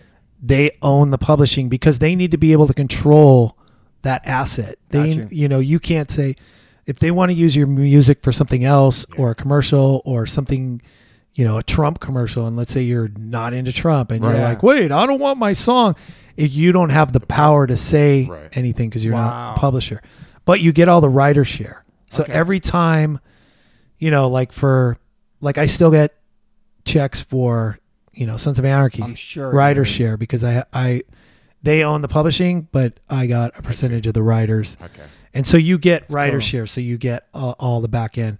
Once in a while, like when we did Gordon Ramsay's Uncharted, we did the theme song, and we took a lower fee, but we kept all the publishing on the theme song. Great. Oh, So that's you cool. can, you know, there's different ways to slice it, I see. but typically it's a work for hire. Yeah. Like, there you go. Yeah, That's such a cool world to be in too. From just like songwriting with a band, and then yeah. kind of writing your own song and having control. I was gonna ask And if you 5 could members. help us write a ballad. Guitarist and I have been dreaming Sepultura about having won a Sepultura. ballad. Yeah, dude. We want one ballad in our career. Yes. At least one. Because I yeah. know he's got a really good singing voice Right. besides what he does in Sepultura. That's singing as well, but his voice is so deep, which I think you should be getting to voiceover. We talk about all the time. He's trying Yeah. to do that. Is it also like a more like crooning? Yeah, like a Crooner, Yeah, crooning. Yeah. crony. Or like his voice, like a more Yeah. singy, like a. So Sepultura would be down to have a ballad. Yes, absolutely. Let's do it, dude. Let's do it. Wow. I'm gonna say yes. Yes. You've heard it here. Yeah. No, I think Podcast. Dude, why don't you do you don't do voiceovers? he's I'm trying to get working into on it. that world, man. Yeah, I'm gonna working on my reel. My Oh, He's yeah, working yeah. on it now. Yeah. Yeah.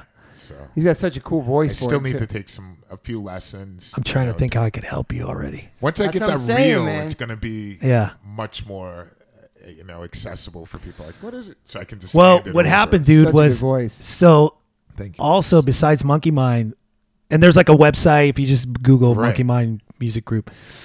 But also because I became friends with Bill Burr, I had this idea for a TV show, an animated show, and we wrote a script together. So, and another moment, where it's like we wrote this script over the pandemic, and it's like, so I literally have this script that says written by Bill Burr and Dave Kushner, and I was Sick. like, and I had to like Amazing. print it out. It's so funny, like That's like I dope. had a PDF, I had it on my computer, and I'm like, I'm gonna print this out, and I just keep it on my desk, like in my studio, Yeah. just so I can like look at it and be like, oh, this is fucking cool. It's amazing, dude. So he's doing a movie right now, and then we're gonna start pitching it again to, and if we do that, dude, Shoo. Oh my yeah, God. dude, We talk about this all the Yeah, time. nah, that's a perfect voice. Animated. I want to do, Yeah. voice have a is character. Yeah, fuck yeah, But it'd be a lot of fun. yeah, it'd be great. Well, this has been awesome. Your story. A couple of questions. Yes. You seem like a positive person. You consider yourself an optimist or pessimist? Oh, definitely. Wait, what was the question? Optimist or pessimist? I'm like like, a positive person. No, because you said positive and pessimist. I I was know. gonna say positive, but I'm very positive. Yeah. You My glass is always half full. Yeah, you seem I like always- that. Yeah, I mean, it's like Feldy, dude. I listen to your thing with Feldy, and Yeah. it's like we are kind of like-minded in that way. I don't say I love my life like all the No, I time, know. but I have said it, and I know that. Oh, he says it every day. Yeah. Yeah. And I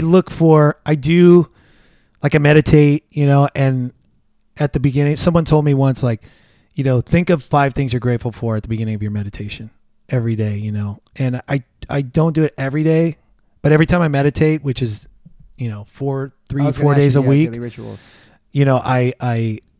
I think of 5 things that I'm grateful for. That's cool. Awesome. And then, try and look for, my, whatever you believe in, God, higher power, whatever it is, you try and look for how that is connected to what you're grateful for. Yeah. Because it's like, I remember someone said, all the best things in my life have happened by coincidence. Mm-hmm. And if you look at coincidence being, God's way of remaining anonymous, someone said to me once, and all these little sayings that I believe that, there is something up there looking out for me. And when For sure. if I look at my life and I look at like how I met Duff and how I ended up in Velvet Revolver and how I met my wife, Yeah. how I ended up, being a composer, like I didn't manipulate any of those things. I didn't try and be like, oh, if I do this and I do that Yeah. and then I do that, then this is going to happen. It happened, Yeah. and, I didn't just sit in my room. I like took action, but Yeah, you worked for it. Yeah, you believed in yourself I didn't too. control the outcome. Stepped and outside the box. Yeah. Yeah, and took chances. So I believe that, so I definitely, am always looking to, I have my days, but in general, my life is fucking awesome, dude. Yeah. And all of it, being here, it's like, this is cool. This is my life. Like I get to just fucking bullshit with you guys Talk about for, life. and I met you Yeah. through my wife, and then, nice. we've hung out and done some Yeah. things and ate some good food, and, Yeah. I get free water, and I get, you know what I mean? Like, Yeah. that stuff I appreciate. It doesn't go like every time I go out to the refrigerator, I'm like telling my son, like, don't drink all my waters, or I get all pissed. Dude, the worst is when I find like when you used to go to parties, like when I was drinking, I was the guy that would like check around for the half drank beers and like drink, Damn. and once in a while you get a cigarette butt. Yeah, inside you're of- just like, But dude, when I go in my house and I have 2 kids and they're both teenagers, and I find a Liquid Death that's half drunk, just sitting on hate the that counter, too. I'm like, I'm like, when? Don't drink the water if you're not gonna drink it. I'll put it back in the Makes me so refrigerator. mad, Don't tell, dude. but still, dude, I'm like, Drives me crazy on our bus now. Yeah. Just in general, if anybody, I'm like, what is wrong with you guys? Yeah. Max had 6 friends here last night going through Ah, like a bunch of. I gave him some gear I had, but then there's all these waters around the house, and I'm saving them or I'm giving it to my dog. Like I can't. It makes me crazy, dude. Dude, that happened with my son. Same thing, dude. He had some people over. There was like 6 kids and pizza. And I look, because all the liquid death stuff's in the outside refrigerator. And I look at this, like we have this outdoor bar thing. And I look and I just see all these cans all over the counter. And I'm like, Makes you crazy, dude, I knew as soon as I check them, most of them are full. And then what do you do with it? It's like I don't know. I It's know.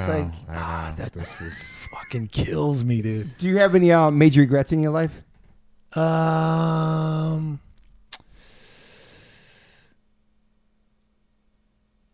don't think so. Yeah, you seem like a person that does. Yeah, I really don't. Yeah. I regret, sometimes I regret not. I think lately in the last few years, I regret not doing stuff sooner. Like I joined a softball team, like I met this dude, Mike Bertolino, who runs Bill's company, All Things Comedy. yeah. And we went to Vegas and we went to like a Raiders game and it was great. Me, Yeah. him, and Bill, like they had this great birthday. It was my birthday. nice. We went to Roy Choi's restaurant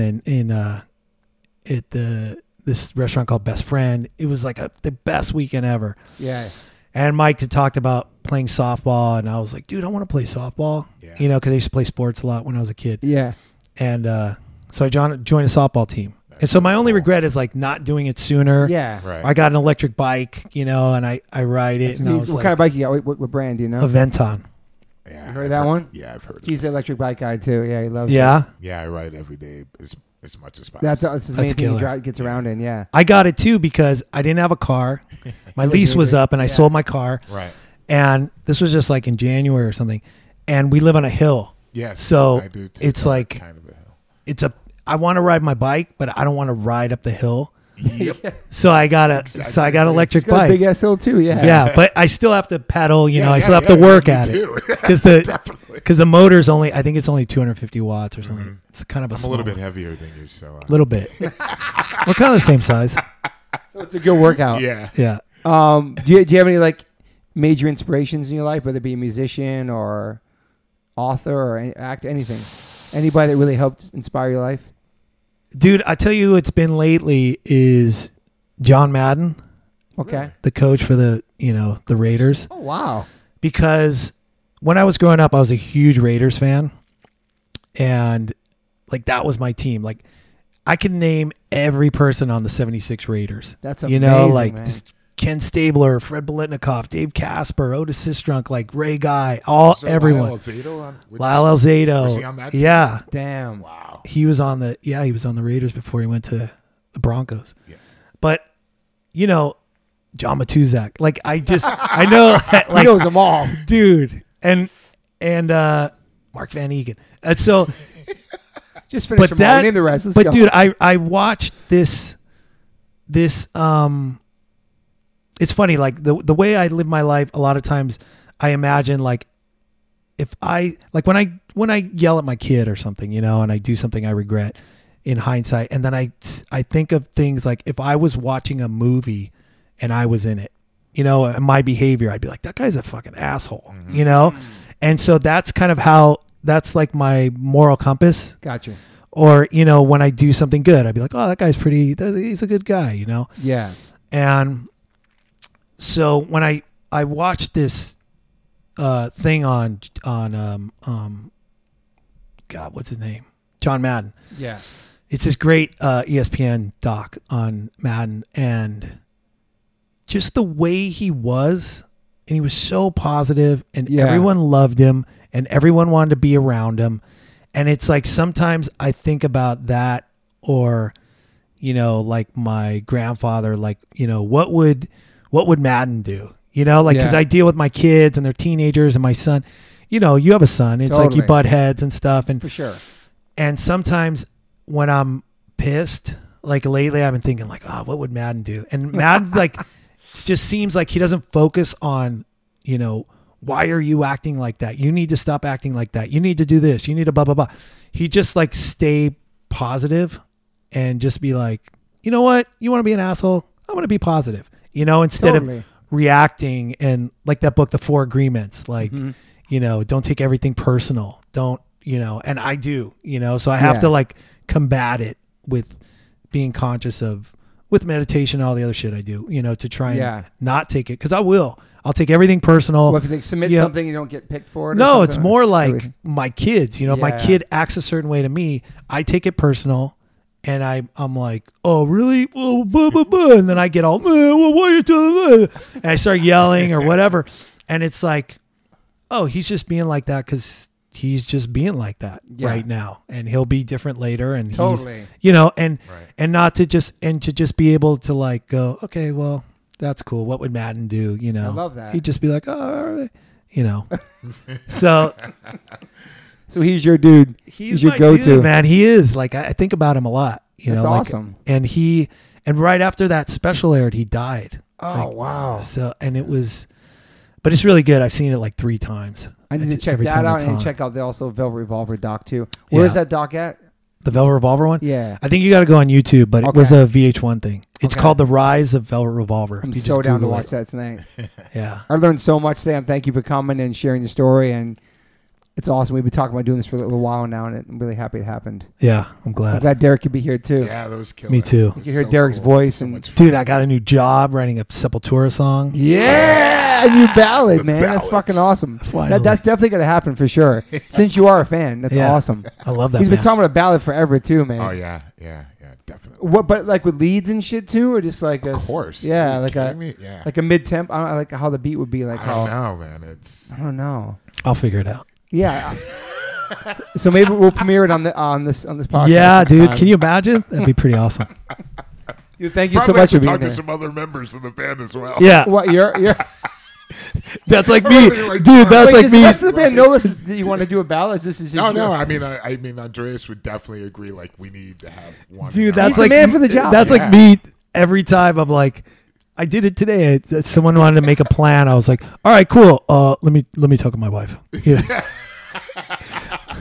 I do the same shit. Oh yeah, of Right. course, I do dude. the You, same when you're shit. married, it's like I was gonna go get an oil change for her car, and then I'm like, I'm making an appointment. I'm on the phone this morning after taking my kids, and I'm like, oh wait, hold on, I better talk to her. She might have a plan or something. Yeah. So true, Smart. dude. Smart.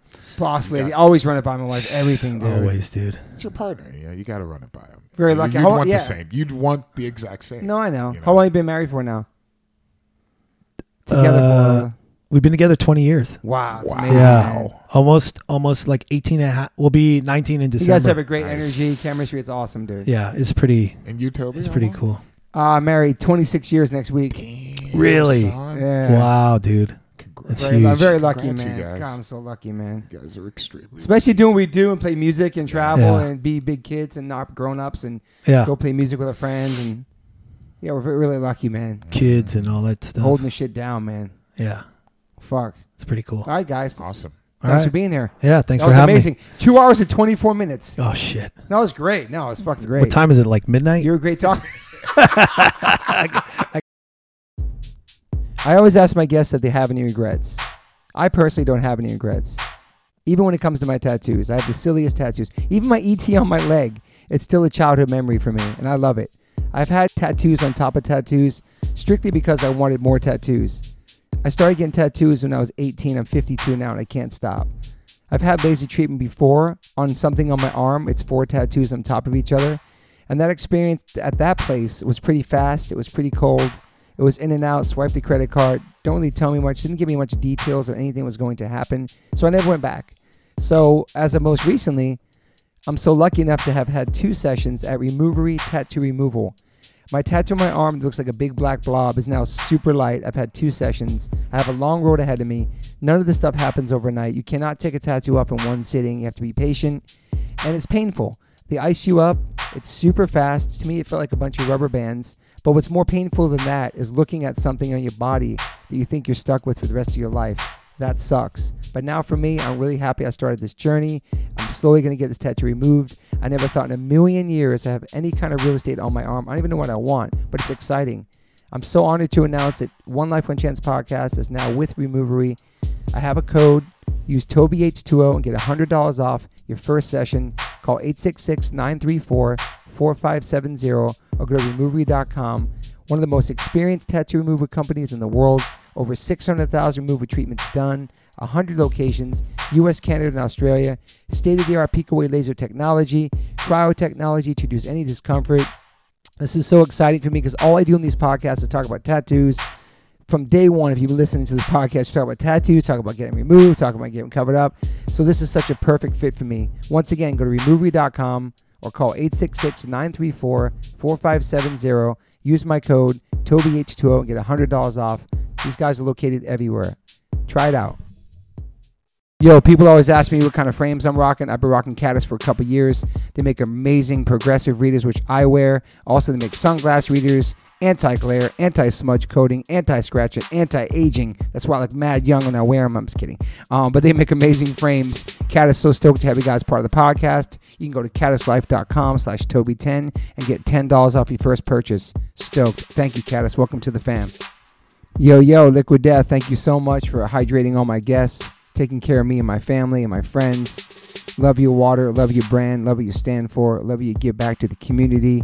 If you want to learn more about Liquid Death and how it started, listen to episode 115 with the co-founder, owner, and creator of Liquid Death, Mike Cesario. Just a punk rock skateboarding kid from Delaware with a dream. It's an incredible story, incredible journey. They have now blessed me with my own code. So if you go liquiddeath.com/Toby, you get free shipping on any items you order from liquiddeath.com. Thank you so much, Liquid Death. Death to plastic, murder your thirst. Stay hydrated. You know H2O saves lives.